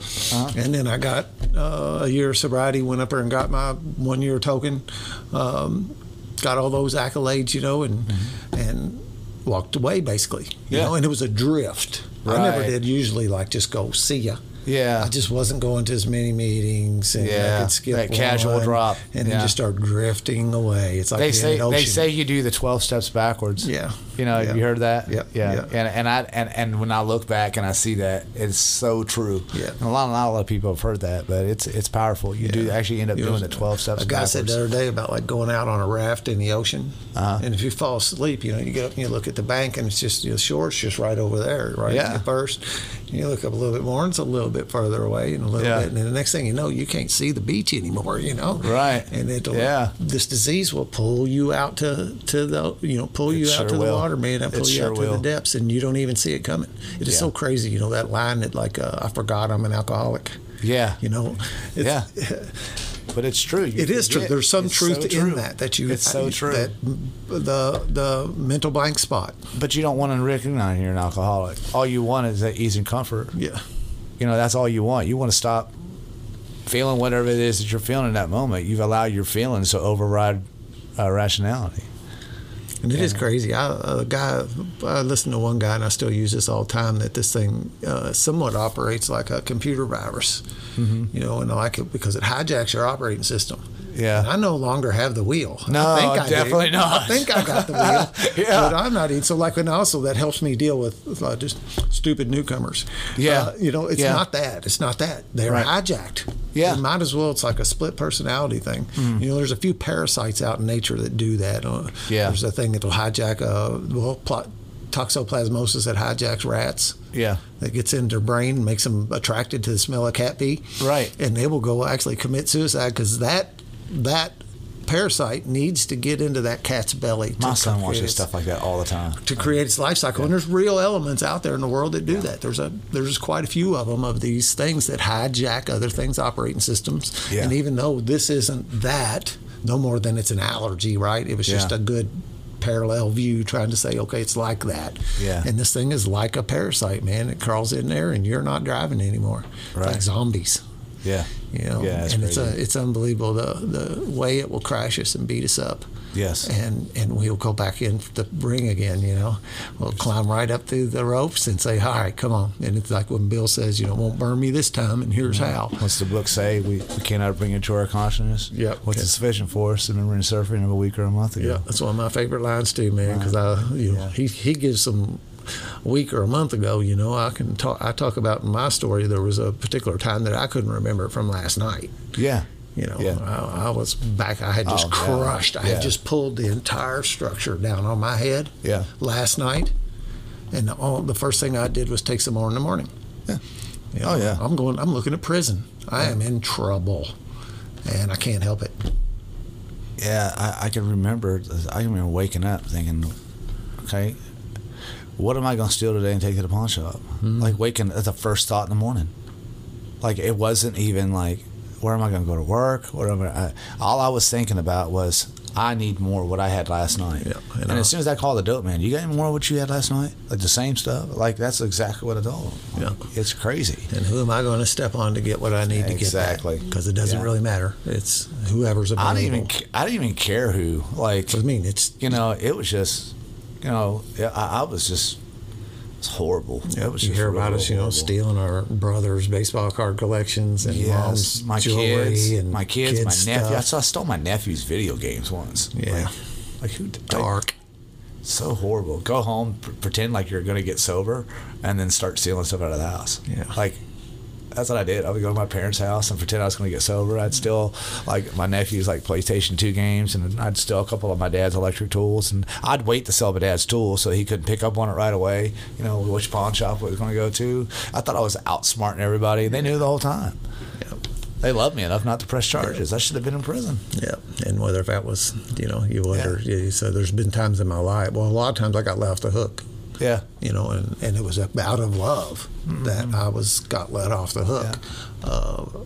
But I'm not sure that, but who can guess about this journey, and that what it takes, and who knows, Yeah. When I was in my 20s and was getting in trouble, today I look back and I go, there is absolutely no way that I was hearing this message when I was in my 20s. I just wasn't going to. I just wasn't. I went to my first AA meeting on a DUI when I was 16. I had my driver's license for 6 months and got a DUI. And Floyd County Court sent me to AA. Wow. And, and you want to talk about somebody that don't, how hard it is to feel like you belong there anytime, right? Yeah. I mean, our body is just fighting. I don't belong here. At 16 years old, I knew, I didn't belong here. But those seeds got planted. Yeah. And you were saying that earlier, same thing like with the God thing, that seed getting planted in you, that's real. And, it takes hold in there, and you heard stuff at AA meetings that was taking hold. I couldn't buy in yet. It took something drastic to get me to push all my chips to the middle of the table and just say, take me. Yes. That surrender, that real surrender. Yeah. When I actually surrendered every bit of it. And the moment I did that, life's been unbelievable. It's crazy. So many cool things. I have a miracle list where I write down of stuff that's happened that's unbelievable. I mean, there's no way I should have not went to prison. I was going. Yeah. And I can't say the word burglary. I can't say burglary. It's kind of like when people come in and they're brand new and they can't say I'm an alcoholic. You hear people stumble through that. Or anonymity. Yeah, I still stumble on that word, but and I didn't. And then another thing would happen, and another thing would happen, and things that looked like they were real pain, like they were going to be bad for me. Ended up being the stuff that was the best for me. Wow. And it's like a long-term gratitude list. And here's what I tell my sponsees this too.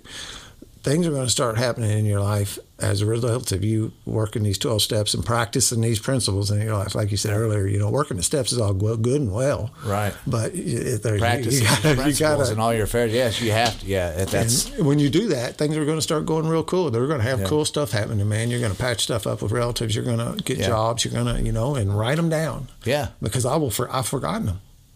Makes sense. If I don't have a list that I can actually look up, and I'll pull it up on my phone sometimes, like right before I'm going to talk, I'll just peruse it. I don't know what I'm going to talk about, but I'll peruse that list of miracles. And it's like a long-term gratitude list, and it's just mine. It doesn't matter if anybody else, some of the stuff in there doesn't make sense to other people. Well, I'll tell you, it makes sense to me. I pray in the car, I prayed in the car, but when I get in front of the podium, when I pray, and this has just been a staple prayer for me, I try to pray from the heart, first of all. And the second thing that I do is I say, God, I'm not qualified to carry this message. And that I honestly believe that with all my heart, like that without God, like none of this life, this sobriety, any of the success that I've had, any of the storms that I've had to walk through in the last almost 4 years, has only been by the grace of a loving God. That because I on my own, there's no way I could have done any of it. Right? No possible way. And I'm convinced of that because someone told me, they said, and I heard this, and I don't know if it was in church or an AA meeting or whatever. They said you're not going to ever be able to experience God until you start looking for Him. And then another funny thing I like to say is in the movie Forrest Gump. It's Lieutenant Dan and Forrest are there in New York. That's my nickname on the chat. Mine, what? Lieutenant Dan. Dan? Lieutenant Dan. Well, I talk like Forrest, but anyway. Lieutenant Dan looks at Forrest Gump and says, Forrest, if you found Jesus, and Forrest Gump says, so simple. It was the simplest, funniest line in the whole movie. He goes, I didn't know I was supposed to be looking for him, Lieutenant Dan. and it's hilarious, but we as alcoholics, that's so true. Are we really supposed to be seeking God? Yes. Yeah. The big book says that. Yeah. What if he were sought? Right. And doesn't mean you're going to find it. Right. Really. Exactly. The requirement is not to find, it's to seek. Exactly. And that's what changed it. It was my perspective. Are you really trying to see God in every area of your life? Because when I'm not trying to see God, what am I trying to see? I'm trying to see me. Yeah. And when I'm trying to see me, it usually doesn't go well. Yeah. In my experience, and I can see that. I can see that the pattern of my behavior when I try to take my will back. Because I know we all struggle. Some people struggle with it. I know I do sometimes with taking my will back. I believe it's a human condition. Especially when things are going great. Yeah. Like everything's coming together. Everything's firing on all cylinders. There's not a cloud on the horizon. I got this. It's me. Whoa, let me stop. Right. Let me come back in Let me practice You some get humility. and sometimes it takes, and most of the time, God puts another alcoholic in front of me to remind me, Yeah. hey, here I am. Remember me? Yeah. And it's like, wow.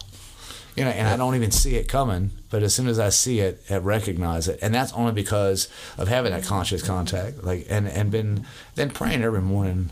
That's getting better. Yeah. That just continues to get better and Yeah. better and better. Yeah, So, I just I feel like I pray all day at some level. Yeah. As I used to talk to myself and have that conversation. Yeah. And I've practiced at re-gearing that to be in a conversation with my higher power, that's cool. with God, Yeah, And that's real cool. And and I'm working and something's not working out right. That working part of the mind. My first thing is, after I cuss for a minute, my next thing is help me. I'm gonna stand back for a minute. I'm gonna stand back. I'm gonna pause and take it easy. I'm not gonna force it, and I'll come back at it, and I'll have the help I needed. Something will magically happen. Work that didn't work a minute ago when I asked for that help. Yeah, I got I had a young sponsee, real angry, and I think one of the things that I told him, I said, I don't care if you get angry. I said, I'm not going to sit here and tell you don't get mad. I'm not going to sit here and tell you not to cuss and fit and moan and groan and complain, but just don't stay there. Yeah. He's like, wow. Sometimes you have to get that out of your system. Yeah, we need to vent. To discharge that energy. Yeah, but then vent and then turn to God. Right. Yep. And that's immediately. I was one of the, when you asked in the beginning about how the podcast happened, one of the things was that I became a speaker tape junkie, on the internet and listening to AA all the time, because anything else I listened to had triggers, right? Music, TV, the news, all that stuff. Everything was attached to that, to drinking and using, Yeah. And I couldn't find anything, but I started pulling those speaker tapes in my brain. And I had a job at that time where I could just sit and listen all day long. Yeah. And I got so much out of those tapes over the years, There was one guy that was talking about we don't find God because we're not looking low enough. I'm looking for a burning bush and up in the sky for something, I'm not looking at you. Yeah. Because that's where God is. God shows up in shoe leather around me and that kind of stuff. That's cool. And I like those things that I picked up from that. But it meant so much to me, and it brainwashed me. And my mind needed washing. I needed a new way of thinking. And I listened to 12-Step Recovery all day long. And it was from people telling their stories like you did here. Yeah. Where they shared their experience, strength and hope with me. And that's one of the reasons why I'm doing this today, because it's not just circuit speakers. Stories are powerful. We got powerful stories all in our community. Yeah. And I'm trying to gather up as many of them as I can. And I like to have people come back too, because you'll have more to, more to say, something different. Yeah, of course. In the future and that kind of thing. I like to get those guys in here at 1 year and then get them back in at 2 and listen to how different that is in those 2 years. Yeah, see the growth. Yeah. That's pretty cool. Yeah, I have a soft spot in my heart. I know it's a little bit of an uphill battle for some of the young guys. I'm seeing a lot of, I got a guy who, a couple of weeks ago, he celebrated 1 year of sobriety. I think it was July 29th. No, he turned 21 on July 29th, and he celebrated a year on the 31st. Wow. Yeah, so I had him in here when he did that. That's so cool. So watch a guy that young, because like I said a minute ago, I wasn't even anywhere in a headspace to be able to hear this stuff. No, I was. And he didn't have to go crashing. He hasn't burned up as much stuff. It's caused as much wreckage by then. Yeah. Will he stay? Who knows? Right. That seed is firmly planted. Yeah. And he's also seeing a way of life that he was dead ending, and to be able to pull the nose up on the airplane early on is a fantastic thing. And my listeners know this too, but my 17-year-old daughter on the 4th of August celebrated 6 months of sobriety. She fell into the pain pill thing. Yeah. And came here.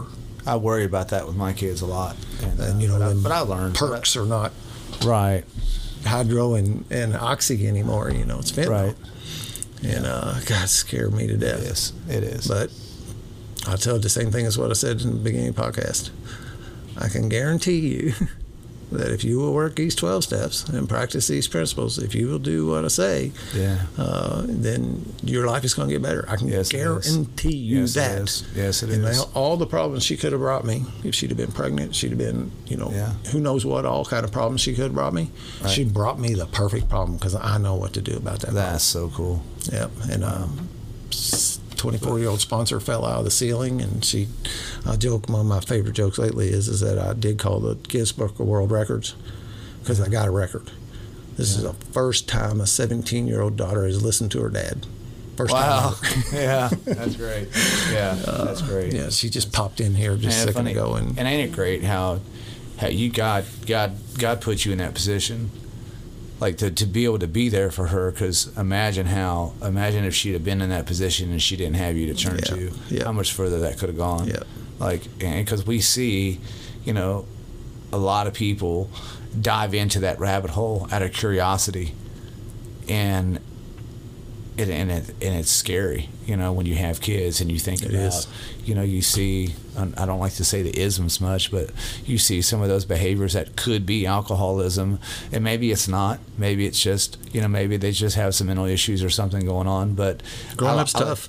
What's that? Growing up is tough. Yeah, it is, especially today. It's so hard, and I see that in my own kids, all three of my kids, and them being teenagers, but what I'm so grateful for, and what God has given me, is give me the ability to open a door for them that I didn't have growing up, and that door says, it tells them, hey, I can sit down with my dad, and I can tell him anything, and I didn't have that with my dad. I had it with my mom, always with my mom, not with my dad. I didn't have that with either one of my parents. Right. And I had great parents. Yeah. It wasn't that. Yeah. It's just I wasn't able. Right. That makes sense.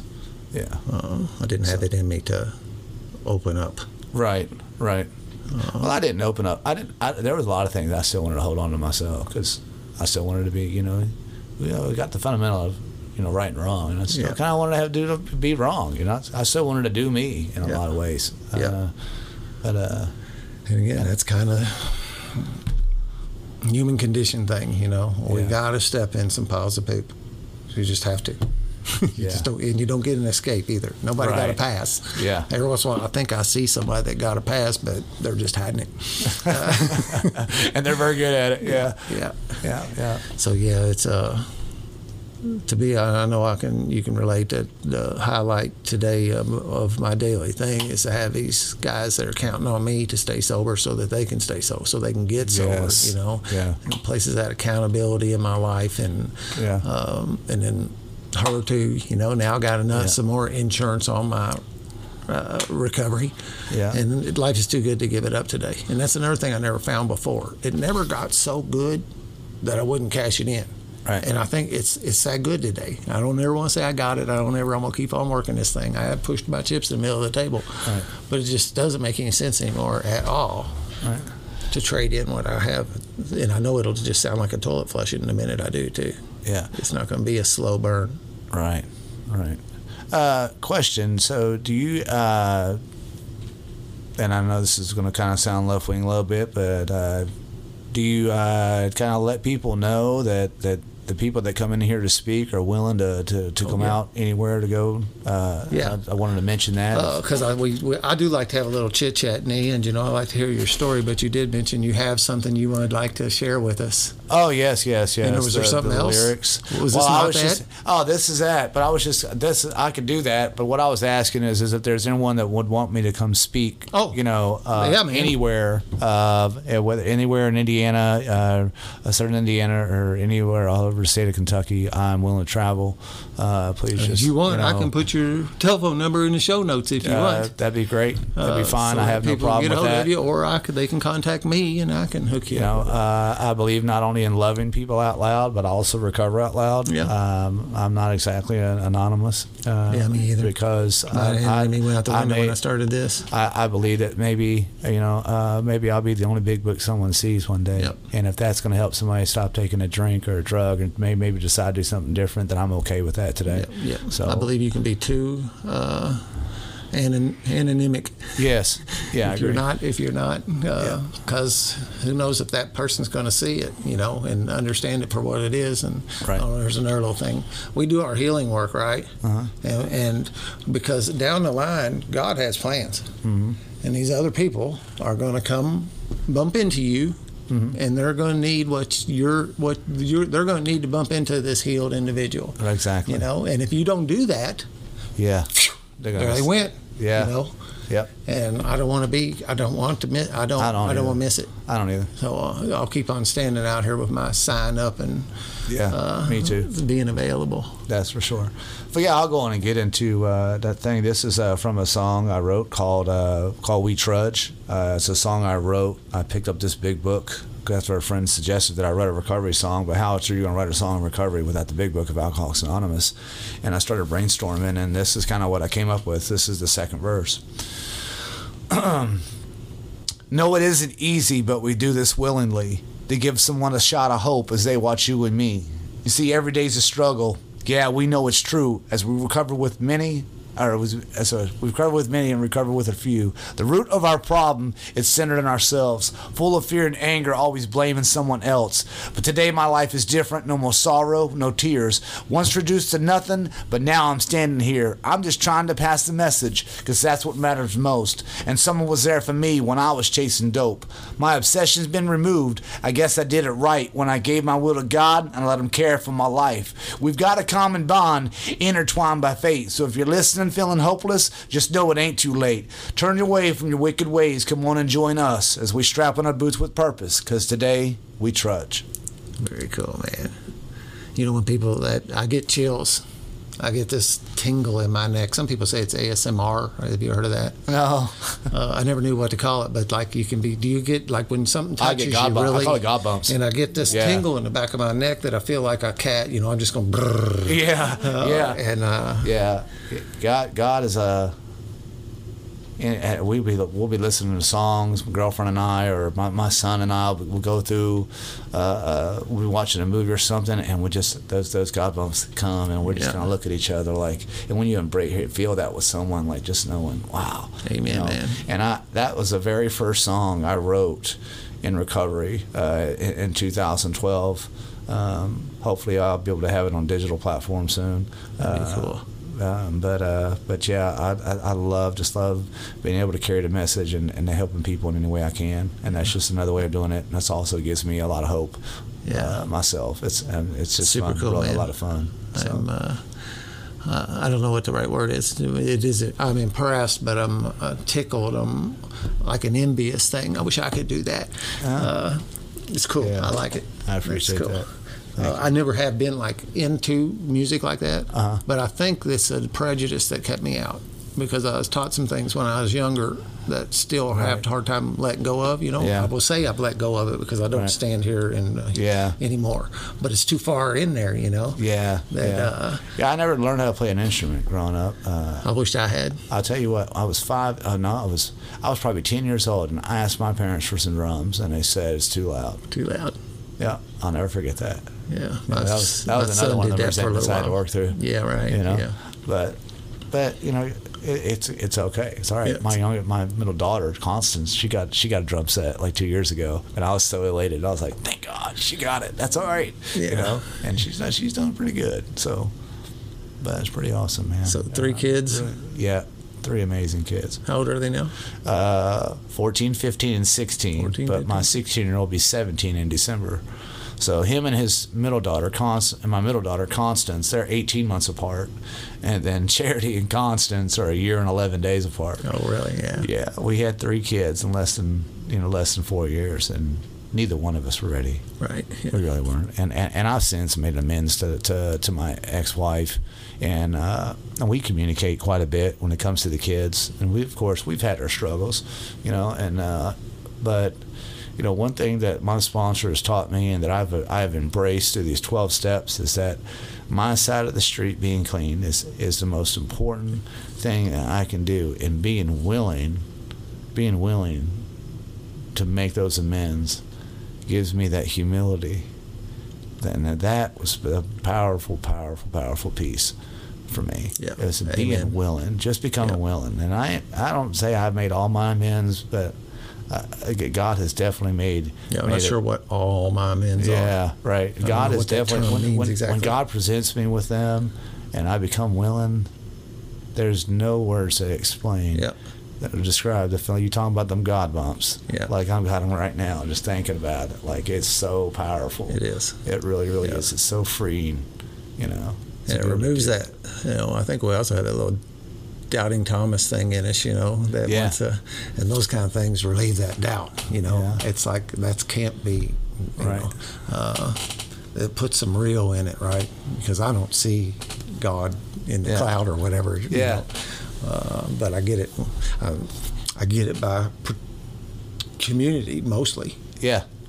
With other people. Yeah. That's when I feel it. And I need that community more than I realize sometimes. Yeah. You know what I mean? Yeah. Yeah. Yep. So. Well, you want to do one more? You got another in your hip pocket? I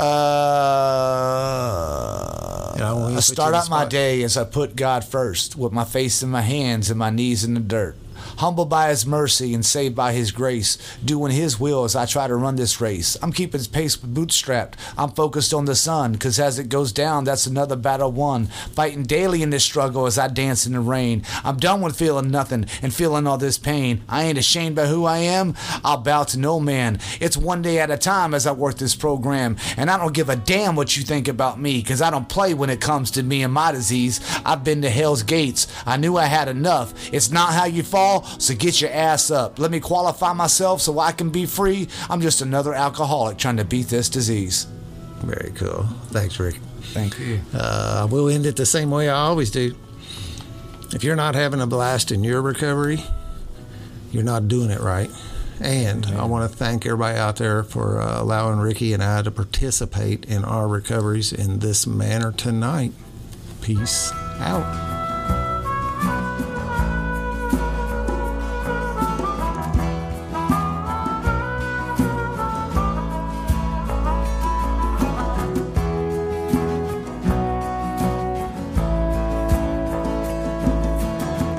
Always try to be just who they want.